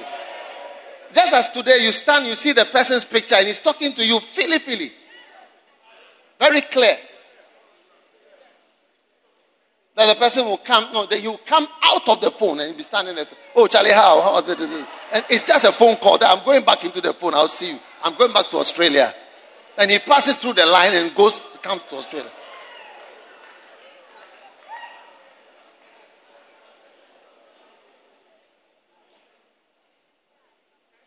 Listen, we have wars, short wars and long wars. You heard of the 6-day war in Israel. Oh yes, 6 day. The Yom Kippur War, another short war. But the Second World War, 6 years. 6 years. 50 million people dead. 6 years and 6 days. And that's why when they were reporting on the Russian war, they kept on saying, day 4, day 5, day 6, day 7, because they were hoping for a short war, but now now they've stopped saying day whatever. They say we are in the whatever 6th week or whatever, but they've stopped saying day 1, day 2, day 3, because 6-day war in Israel, Egypt, 6-day war. It was just 6 days. 1, 2, 3, 4, 5, 6, then ceasefire. Because Israel was entering into Cairo. They say, we beg you, ceasefire. Okay, we won't come again. You attacked us first. So you have to decide. Financial wars, marital wars, relationship wars, your familiar sin, which the enemy knows you are on it. Imagine your age now. How will it be when you are 40?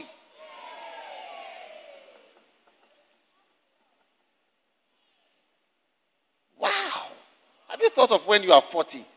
And they say life begins at 40. That means that the war begins at 40. It's not ending. My experience from is that things have not ended.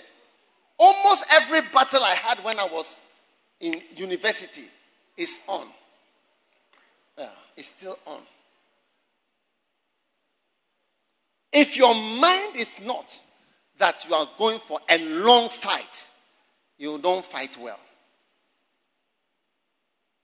The Russian soldiers, they were feeling cold. They were hungry. Oh yes. They never thought it would. I remember one time I watched the news. They said a terrifying convoy, 40 miles long convoy, is approaching Kiev, the capital city. I've preached in Kiev. Terrifying convoy. Everybody was afraid. What are they coming to do? But you see, as you come like that, you need to get fuel. You know, even from here to here, the cars, this thing. So how to fill all the tanks? You get what I'm saying? How to provide food? How to do this? How to get food? So some Ukrainians gave food to some of the soldiers. Oh yes. They died immediately. They died. It was poison. They gave them special take away muffins. They have a name for it. They were full of poison. Oh, yeah. 2 of them died on the spot. 28 of them were taken to intensive care. Oh yes. Oh yes. Hey! And they are on it. Still fighting. So you have to prepare for a long war. Otherwise, the thing is taking too long and it will cause your defeat. During the Second World War, when Germany was invading Russia, they thought it would be quick. But Russia is not a quick place. You cannot fight Russia quickly. You cannot fight Russia quickly. It's too far. It's too big. Yes. So they are clothes. They didn't have winter clothes. They were not expecting the winter. The petrol got frozen and in the tanks. They put fire under the cars to melt the petrol in the tanks. They didn't have winter clothes. Their feet were frostbite. They cut off the bones broken off. They started to eat the horses. They took horses with them. They ate all the horses.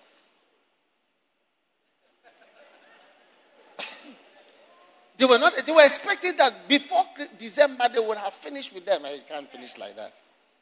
So anyone here who is expecting to finish with certain things by a certain time, I came to tell you that reorganize your mind. The devil has been around. It doesn't have any work. You are his work. You are his work. His work is to oppose you. His work is to oppose you.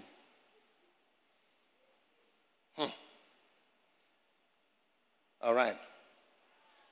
Now, number 2. Demolish Satan's home base. How can you demolish Satan's personal house? Yes. Demolish Satan's house. Now, why is it important to demolish Satan's house? Because, are you there?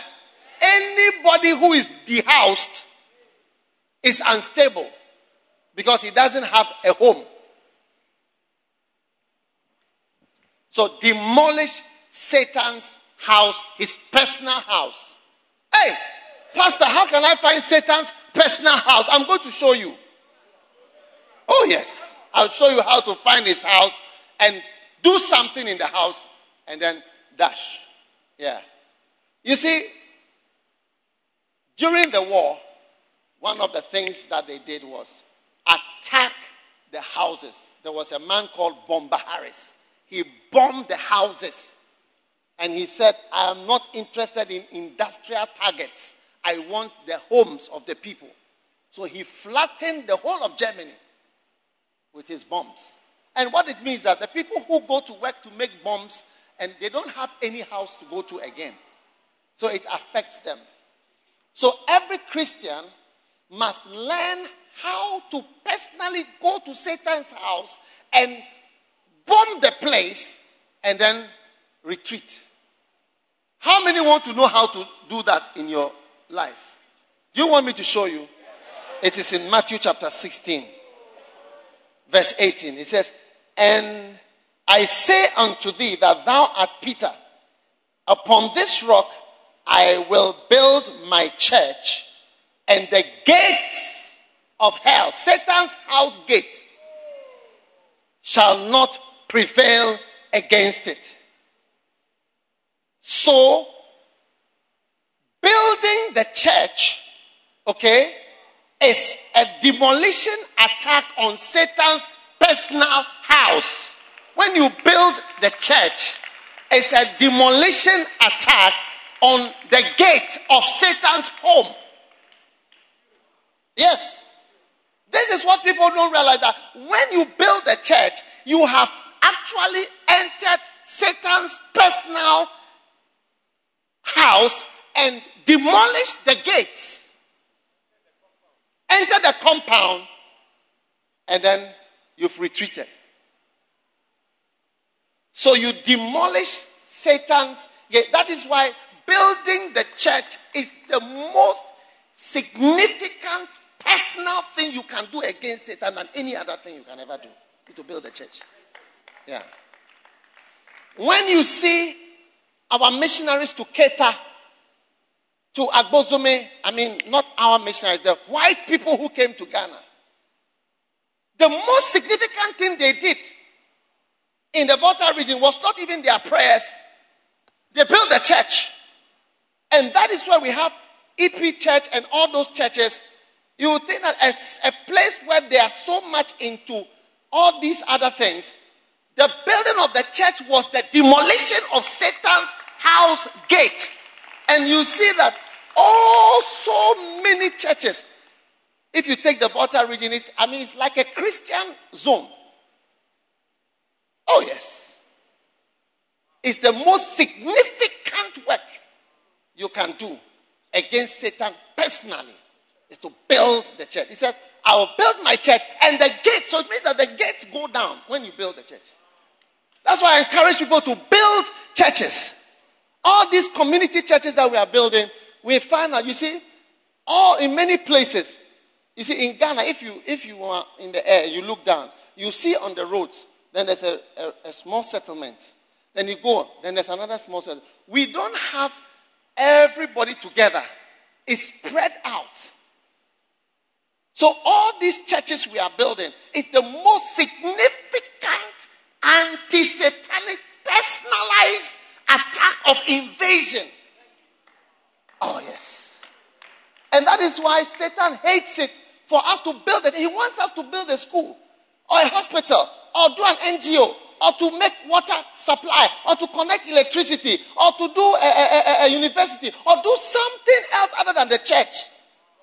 He wants people not to be involved in building the church. And that's why I encourage all of you, be involved in building the church, soul winning members, bringing people to church and building up the church, following up people, helping to build the spiritual church and also the physical church buildings.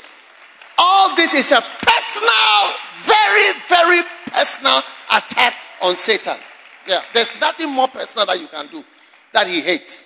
I would say if Satan hates one thing, it's the church building. Oh yes.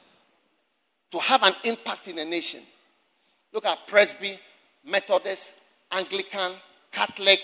Oh, you go round, you see the church that they built. You may say, oh, do they have anointing? Do they have this? Do they have that? Look, they virtually possess the whole nation. They possess it's such an anti-satanic move, so personal. You come to somebody else, you break his gate. You've broken the gate. You've broken the gate. And of course, part of the wall. Of course, the gate is connected to the wall. Do you want to do something to enter Satan's and take him on? You see, how many have wondered why the Ukrainians don't go and bomb Russia also? Have you wondered why? I wonder why they don't also go there or send some missiles there. Today, anyway, I'm showing you to send some missiles. Satan thinks that he's getting you, he's going to pepper you and finish you off, Are you listening to me? You see, this one, I'm giving you a movie. How to take Satan personally, I will show you something. I was talking to one of my young pastors in Bunkpurugu. He told me, Bishop, I can build 24 of those buildings around this whole area. 24. When he said it, it struck a note in my heart. I said, God bless you. This is something, an anti-Satan. I said, when we are dead and gone, you can't remove those buildings. Oh, yes. You can never say that whole place belongs to any religion because it doesn't. Truly, it doesn't. Genuinely. Oh, yes. When they say Ghana 70-something% Christian, it's true. I can see that the churches we are building, the churches that have been built, they have an effect. The souls that you see, the souls here, thousands of people here in the service, it really pains the...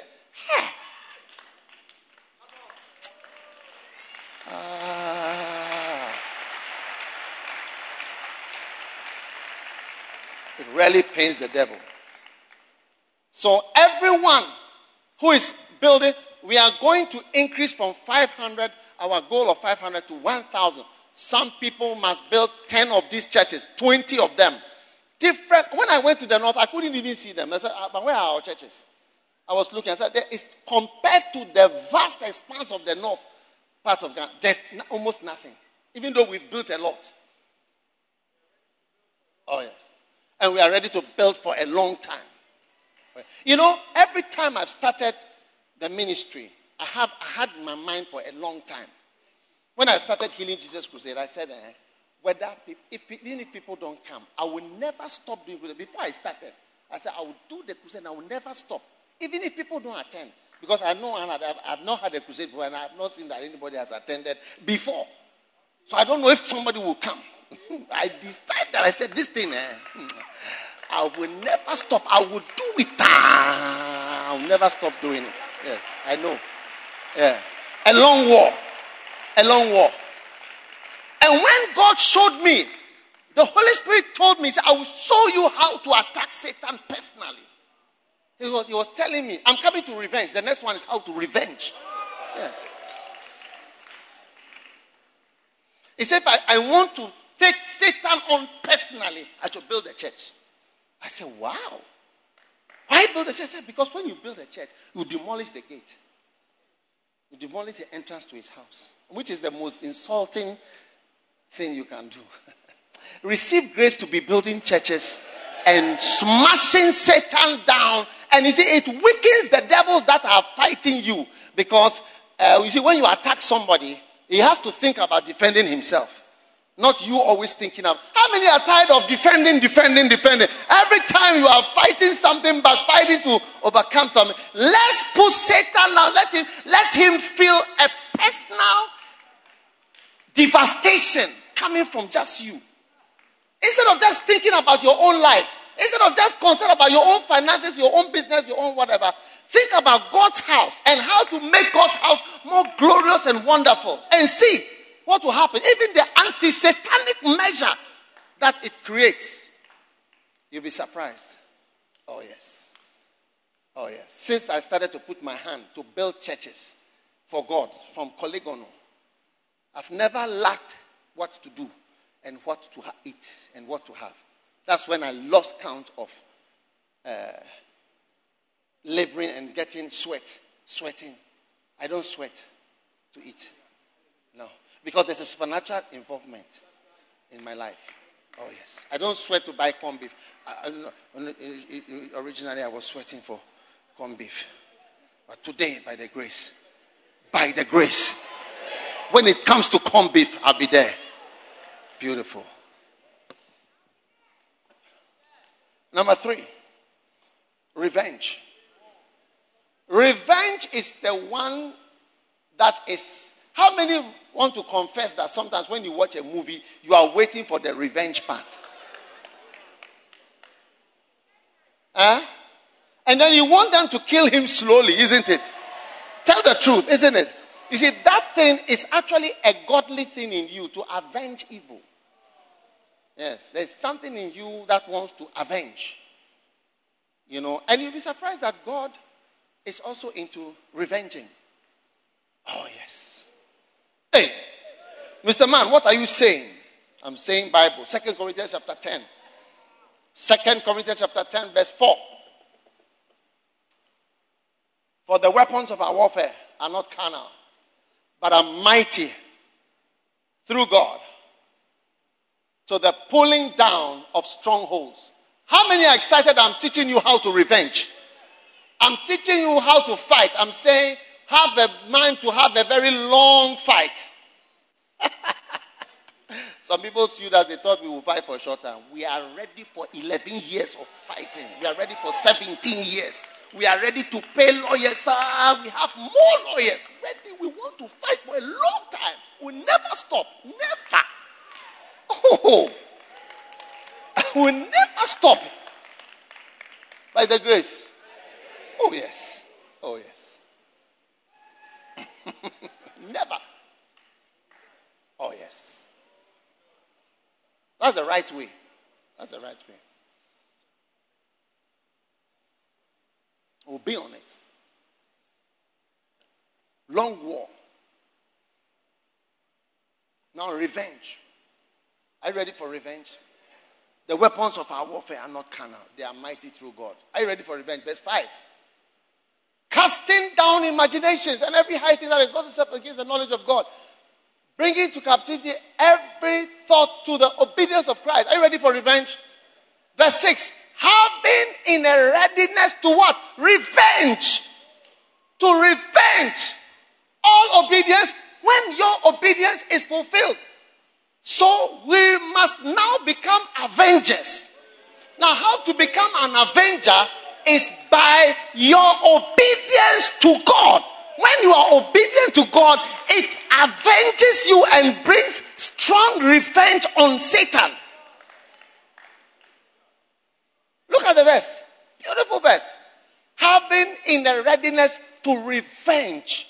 You see, you revenge on what? How many have realized that Satan has done some bad things to you that are too bad to even say in church? Tell your neighbor, some bad things that are too bad. I can't even say what Satan has done against me. It's just too bad. Now, this is how to revenge you. Are you ready to revenge? Oh, I learned this one from Benny Hinn. He said, revenge by obedience. Obedience to God is your way of revenge. Every time you're obeying something God said, you are revenging on something. And it's very painful to devils when they meet an obedient man. When they meet an obedient man or an obedient woman, it's something horrible to Satan. It's like you are uncontrolled by the devil or by circumstances. You are only controlled by God. It is an anti-satanic revenge. Now look at your life. Look at where you are.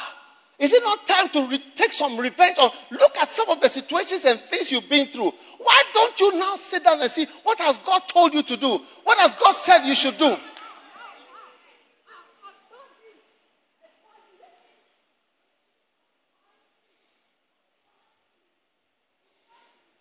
Are you listening? What are some of the things God has told you to do? You know, when we're having the crusades and I pray for the sick, God told me, when you have your crusade, at the beginning, he said, pray for the sick. Lay hands on, pray for them. That's why I pray for them. Oh yes, I say, if it's 1 hour, I'll lay hands on them. Because I felt that God wanted me to do that. Before we started the crusade. Oh yes. When God tells you do something, just do it. Do it. It's your revenge. It's your revenge. But you see, we are not watching Rambo film or somewhere you can take a knife and go and kill somebody. No. Our way of revenging is by obeying God. It says you revenge the disobedience that has been done against you by becoming obedient to God. What has God called you to do? What has God told you to do? Take your revenge on what the devil has done to your life by becoming absolutely obedient and completely uninfluenced by circumstances or anybody or any voice other than God's voice in your life. You see how God revenged on what Satan did to us by having Jesus, who was completely obedient to God. He had you cannot influence him. You cannot make him do this or that. He will not go left, go right, so down. My father sent me. So I sent. What I see my father do, that's what I do. I don't do nothing. When Satan was trying to influence him, bow down, do this. Hey, don't even start. Don't even start. Get off. He completely obedient to his father. Even if you give him bread, which is, I don't see what's wrong with me. Michael Jackson's song, God has shown us by turning stones to bread. It's actually in his song. Because you see, if you don't think deeply, you will ask yourself, what is wrong with turning stones to bread when you are hungry? After all, Jesus multiplied bread when they were hungry. So it doesn't really look like something really evil. But once it comes from you, I will never do it. If it's not God telling me, I will not do it. I don't want to do it. I want to be only doing what God has told me to do. I'm living my life doing what God says I should do. I don't care about politics, money, this, that, whatever. Importance is nice. People like, people don't like. I do what God says. And I'm doing what God tells me to do. And that is your way to revenge on Satan's wickedness to your life. How many realize that Satan is wicked?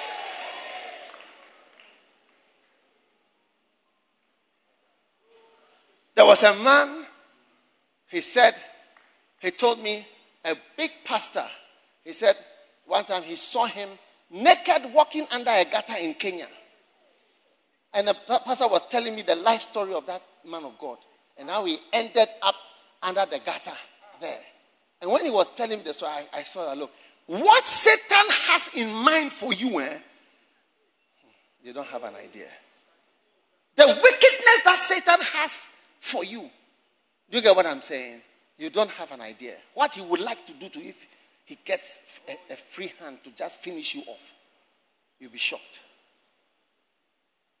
It's time for us to take our revenge on Satan by demolishing his personal house. Demolishing what? His personal house by building. By deciding to fight a very long fight. We'll be on it. Is it last? No problem. Tell the devil I'm on it. I'm gauging to 70. Between 70 and 80, I will relax. Around 75? And how old are you now? 23. You are now 35.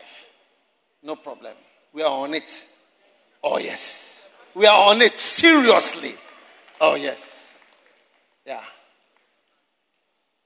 And then we are ready to take our revenge. Oh yes. Are you still around or you are leaving?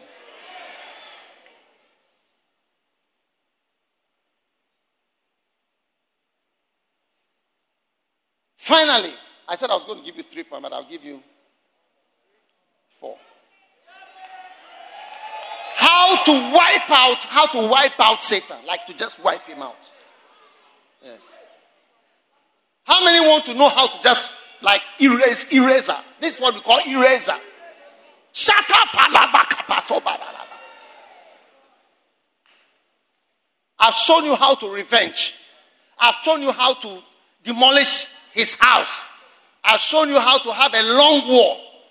Yeah, because the long war, people who are fighting for a long war are different from those who are fighting short wars. Now I'm coming to wipe out. Wipe out Satan's presence and influence by a major counter strike that wipes out the effects of Satan's intrusions into your life. I should take it again. Wipe out the attacks of Satan. Are you there? Of Satan's presence and influence. You see, when Satan attacks you, it causes a certain feeling. Are you there?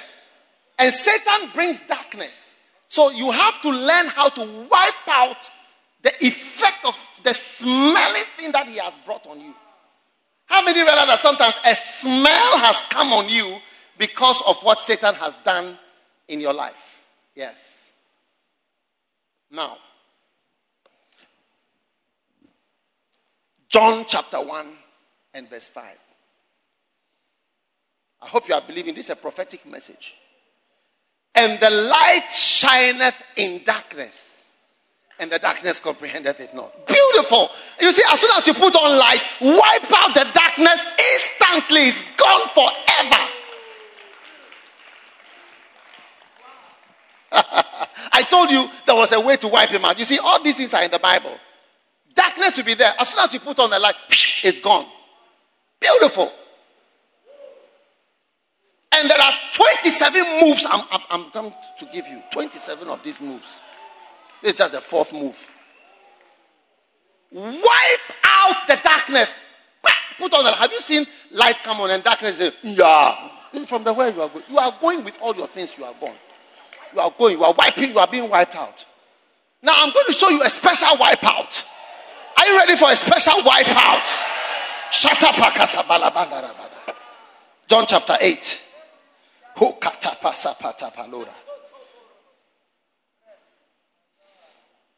And we are ending with this one. Early in the morning he came to the temple. And the scribes brought unto him a woman taken in adultery. Hey, this was a sexy lady. Huh? She was into sexicals. Wow. Tell your neighbor, you are one of these adulterous women. Huh? Now, when they had set her in the midst, they put her in the middle. Are you watching? Are you watching? I'm showing about a wipe out. We are talking of wipe out. Whenever you hear the word light, it means that something is going. They put her in the midst. And they said, Master, this woman was taken in adultery in the very act. We made her dress. Otherwise, she would not be wearing clothes. We made her dress. Verse 5. Now Moses in the law commanded that such a woman should be stoned. What sayest thou? And this they said, tempting him that they might have to accuse him. But Jesus stooped down with his finger and wrote on the ground as though he heard them not. So when they continued asking, because he didn't want to answer them. He didn't want to answer them. So they continued asking him and lifted up himself, and he said unto them, he that is without sin among you, let him cast first a stone at her. No problem. You start throwing the stones. I'll be here. And again, he stooped down to wait for them to be throwing stones and wrote on the ground. Then they which heard it, being convicted by their own conscience, what they were all fornicators. All. Huh?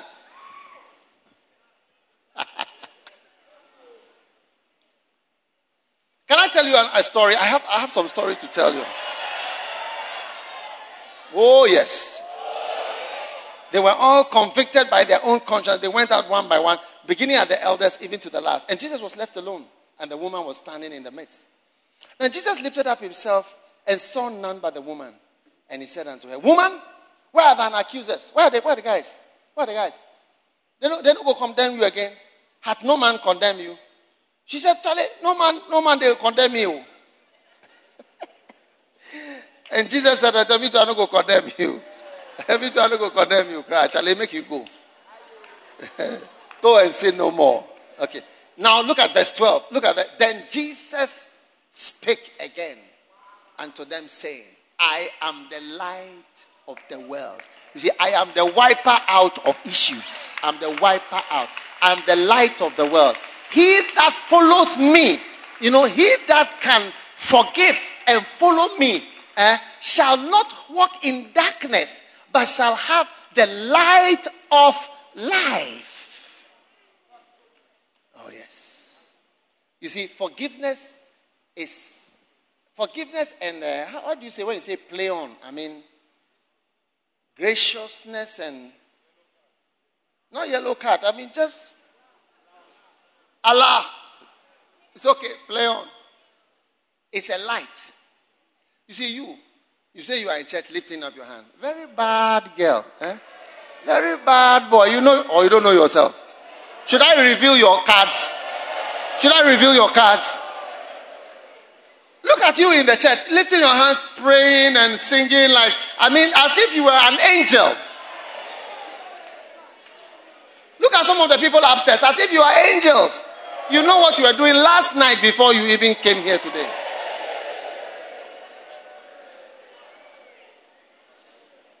Some people even have a boyfriend waiting for them after church. And you keep checking your time to see whether the time is up. Some are bleeding from abortion. You have done this week's abortion.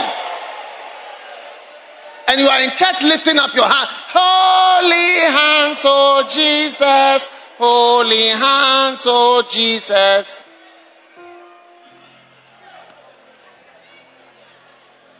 Jesus has forgiven you and said, play on in the church, lift your hands and worship. That's how come some of us here are pastors, some of us are able to serve the Lord. It's because Jesus is the light of the world, and the forgiveness has wiped out the whole system, that's wiped out the whole thing. It's a wipe out attack on what Satan has done against you. There's a wipe out with the light of forgiveness. I am the light of the world. And he that follows me shall not walk in darkness. If Russia will forgive Ukraine, or Ukraine will forgive Russia, that would be, Russia will say, I've forgiven you. Ukraine will say, we have also forgiven you. Suddenly, the demonic thing that is going on will just end, and it will be wiped out like magic. Yes. So, wipe out satanic attacks by the power of forgiveness in the order of Jesus' forgiveness. pardon and mercy will make justification to exist, just as if it never happened. Jesus was the light of the world.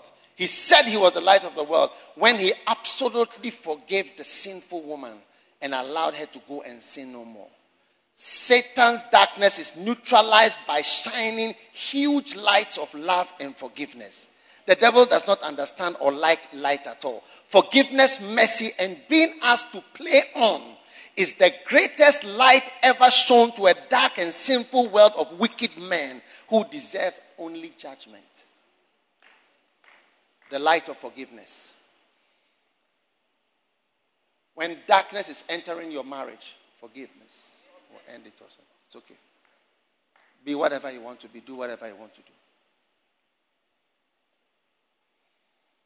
So, we are learned to, number one, take on Satan. When he attacks, you say, welcome. For me, I'm here to fight you for a very, very long time. I just want you to know that. I will be 40, I will be fighting you. I will be 50, I will be fighting. I will be 60, I will be fighting. Even 70, I will be on your case. Oh, yes. Oh, yes. I'm determined to build churches. Till my last day, I'll be building churches. There should be some uncompleted church buildings when I die. Oh, yes. Projects. Number two, I've taught you how to demolish Satan's house. Personally, his personal home. Yes, breaking the gate. Somebody's even saying door, the front door. Charlie, the man must be strong to come and break your door. Number three is to do what? Revenge. Oh, yeah, that one is sweet. How many want for sweet revenge? This time it is you doing something, not Satan doing something, then you'll be defending yourself. And number four, wipe out the darkness with what? Light. Light. And Jesus said, I'm the light of the world. He told the woman, play on. Look at verse 11. Look at John 8, verse 11. Look at John 8, verse 11. She said, no man. And the Lord said, neither do I condemn thee. Go and sin no more. That is verse 11. Now look at verse 12. The next verse. The next verse is what? Then Jesus spake again unto the same people, saying, I am the light of the world. He that follows me shall not walk in darkness, but shall have the light of life. Some of you, your life, darkness has come into your life because of you've been hurt.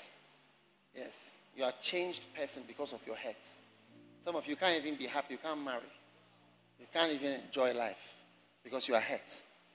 But if you forgive and you pass it on, a light will come. And all the evil influence that has been done to you by a man, by a woman, by a person, light will come into your life. And you'll be as though you are the happiest person in the world.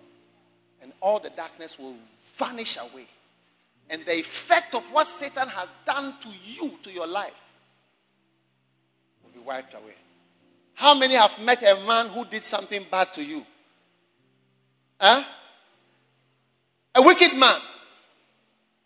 No, nobody in the church. Okay, so I think I'm in Thailand. How many have met somebody who's hurt you? Yes. When the person hurt you, what happened? Darkness came into your life. Yes.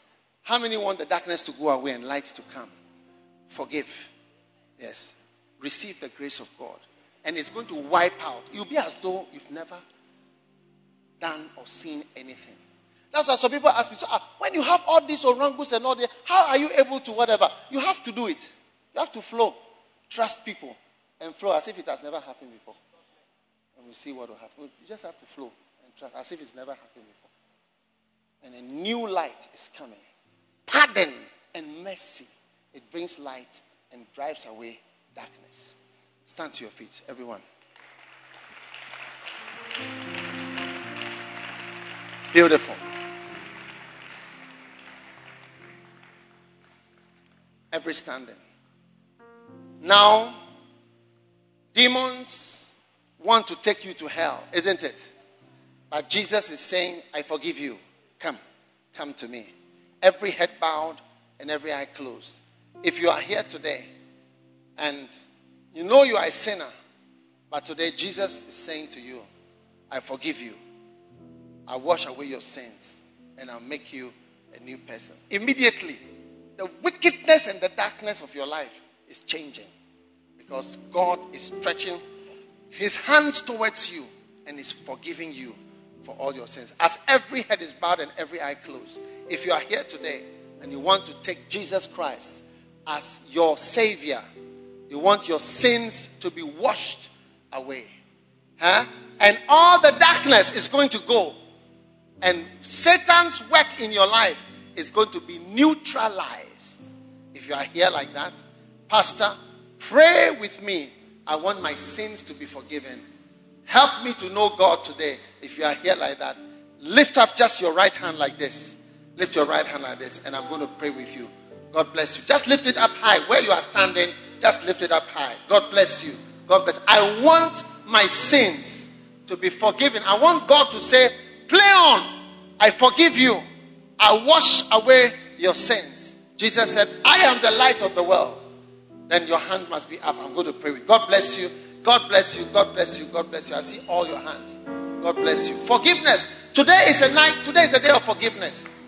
Tonight is a night of forgiveness. Today is a day of forgiveness. If you want this forgiveness and washing of your sins, then your hand must be up. God bless you. Now, if you've lifted your hand like this, if you've lifted your hand, with your hand still lifted up like that, I want you to come to me.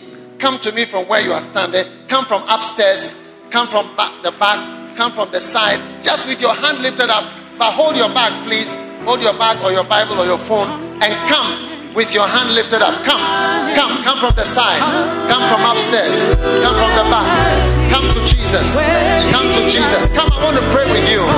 God wants to save you. God wants to do something for you. Come from wherever you are. God says, I forgive you. I forgive you. I wash you. Today, come to the Lord. Come running to that mercy seat. Come on, come running. Come to Jesus. Come to Jesus. He forgive you. He wash you. He cleanse you. He forgive you. He'll have mercy. Come on from upstairs. Come from above. Come from everywhere. God loves you. God will change you. He'll save your life. Come running to that mercy. Come on. He said that I could come into his presence without fear, into that holy place where his mercy hovers me. I'm running. Come on. I'm running to that mercy seat where Jesus is wanted. His grace will be covering, and his blood will flow free. It will provide your healing. Come running to that mercy seat. Every head bowed, every eye closed. I'm giving you a last chance because there are still some people. You must be here. This is your last chance. If you don't come, you may die and go to hell. And I don't know when you're going to die. I'm giving you a last opportunity. If you are not here, Jesus is saying today, he sent me to tell you, he wants to forgive you. But you must repent and you must come. I'm giving you a last chance. If you are here tonight, today, you want to give your heart to God. You want to say, Jesus, forgive me for all my ways and my sins. I'm giving you the last chance. Lift your hand and come now. This is your last opportunity. Come on. Come right now. I could come into his presence. Come on, my friend. Come on, my friend. Come on, my sister. Come on, my brother. Come to God. Come on. Come from upstairs. Come from everywhere. Come running. Come running. Come running. Come running. Come on. Come to Jesus. His blood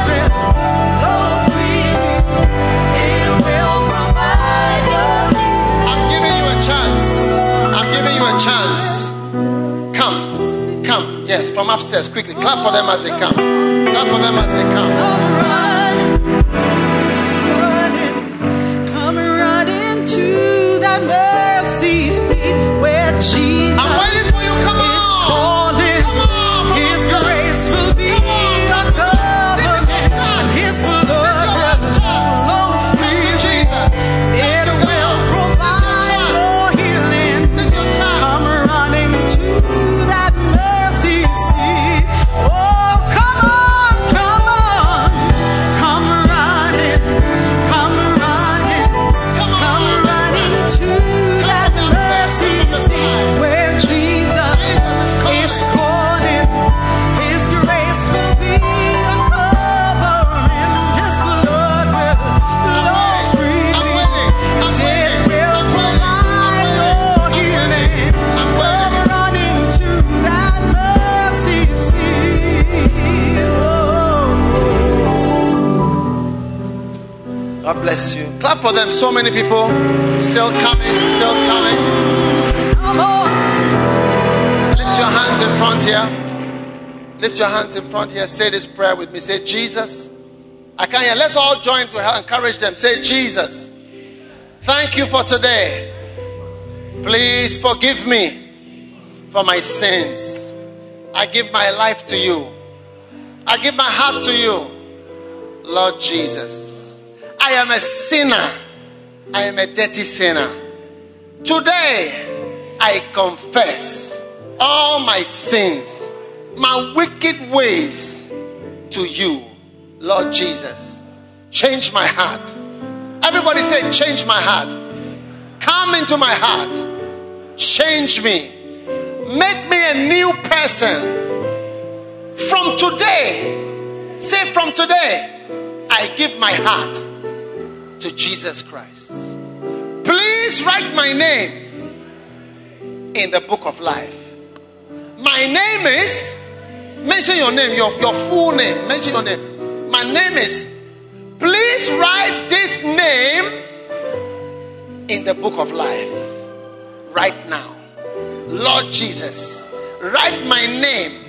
Say it again. Write my name in the book of life today. Today. Thank you for writing my name. Now lift only your left hand like this. Just your left hand like this.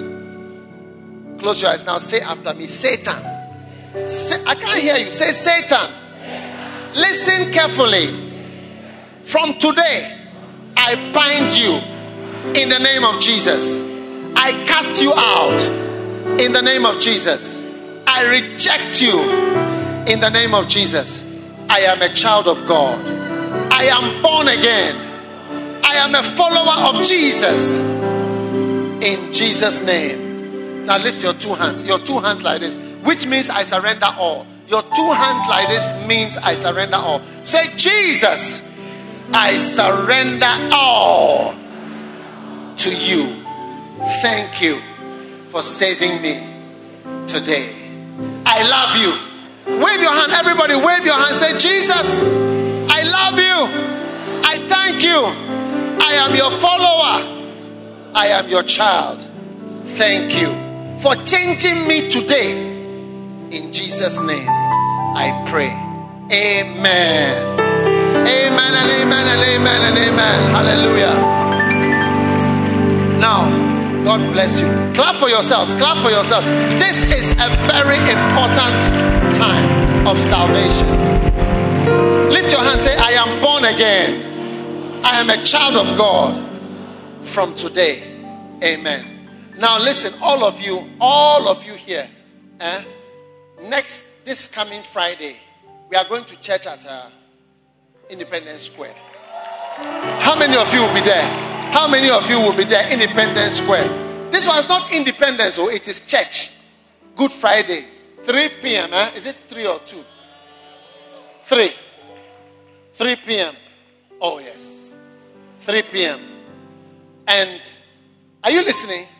And then next Sunday, we are here for church. Everybody is coming here. Sunday, Easter Sunday. Will you be here? Satan doesn't want you to come, so I'm telling you in advance. Satan doesn't want you to come, so I'm telling you in advance. Okay, young man. All right? So your life will never be the same. Say, my life will never be the same. Again, Jesus has saved me. Jesus has changed me. Jesus has done wonderful things for me. Lift your two hands. Say, I love Jesus. Say, I surrender all to Jesus Christ. Amen. Amen and amen. So God bless you. So now they are going to give you one of my books as a present. You see the follow me sign. All right. You go and follow the follow me. After you follow the follow me, you come back. Will you come back after following the follow me? And you come back here, and then we are here, and then we are closing. Amen. From now you are church member. Anybody who asks you what is your church, say First Love Church, First Love Center. That's my church. Clap for Jesus. Clap for Jesus. Wonderful. So follow the follow me. Follow the follow me. Follow the follow me. Lift it high so that we can see the follow me. What a blessing. Oh, clap for all these wonderful souls that are saved. Are you excited about the souls saved for Jesus? Wow. Amazing. Amazing. Wow. Oh, clap for these amazing souls that are saved today. That's a whole crowd of souls. Clap for Jesus. We are building the church, and Satan is very, very, very, very sad. His house is being demolished. Hey, how many realize that we are demolishing Satan's front garden, and we leave one bomb in the garden and move? Take your Holy Communion.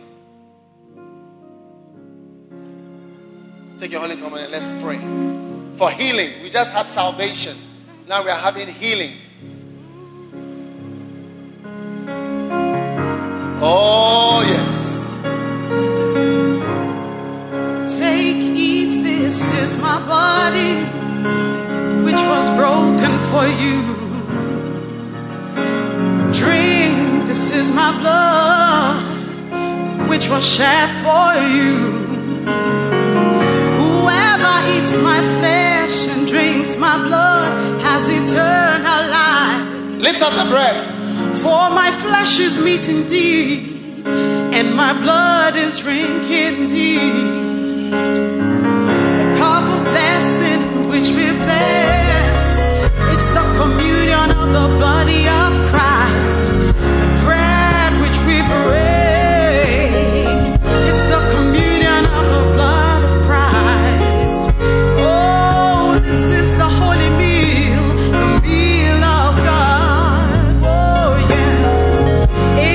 Sustain you, it will make you whole, it will give you life.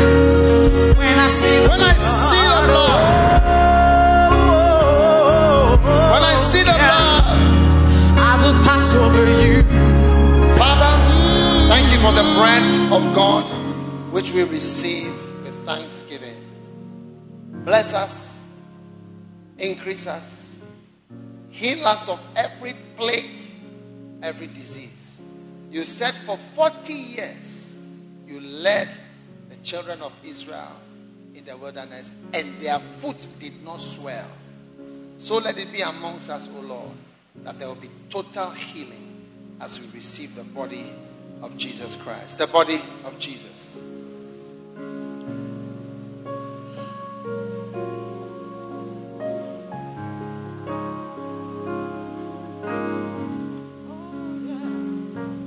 Now the blood. When I see the blood.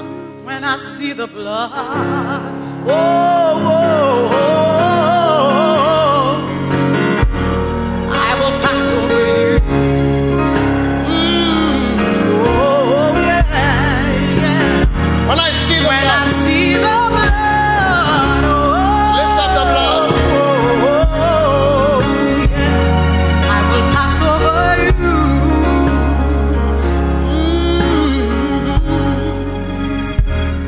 Father, let this blood represent your forgiveness for all our sins, sins which lead to death.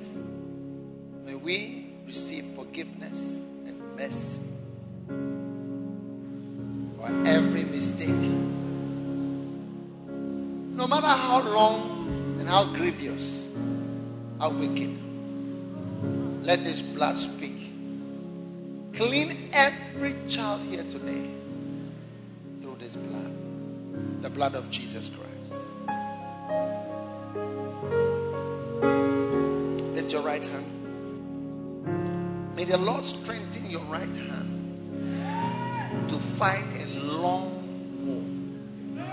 Any long war that is necessary for you to receive those words, comfort ye, my people.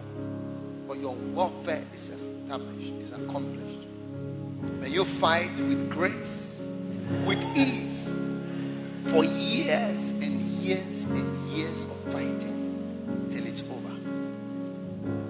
Receive the grace for a long war in the name of Jesus Christ, the Savior of the world. Receive the grace to build churches, that you may be found demolishing Satan's gate many times over in front of his nose. Now receive grace to revenge everything that has been done against you by the power of God. I declare you are an avenger. Through your obedience, receive grace to be obedient and avenge the enemy. And finally, may the light of pardons, forgivenesses, mercies, graciousness be found in your life. May certain dark shadows and dark clouds vanish off your life by the light of the Lord in your life. Receive light, receive forgiveness, receive healing, receive the blessing. The Lord lift up his face, and the Lord make his face shine on you and bless you with his light, that there may be found in you no darkness at all whatsoever. Even as it was said of Jesus, I find no fault in him at all. May it be said of you. When Satan looks in your direction, because of the blood and the mercy of God, may it be said, I find no fault in him or her at all. Receive this blessing, receive this grace in the name of Jesus Christ. Amen.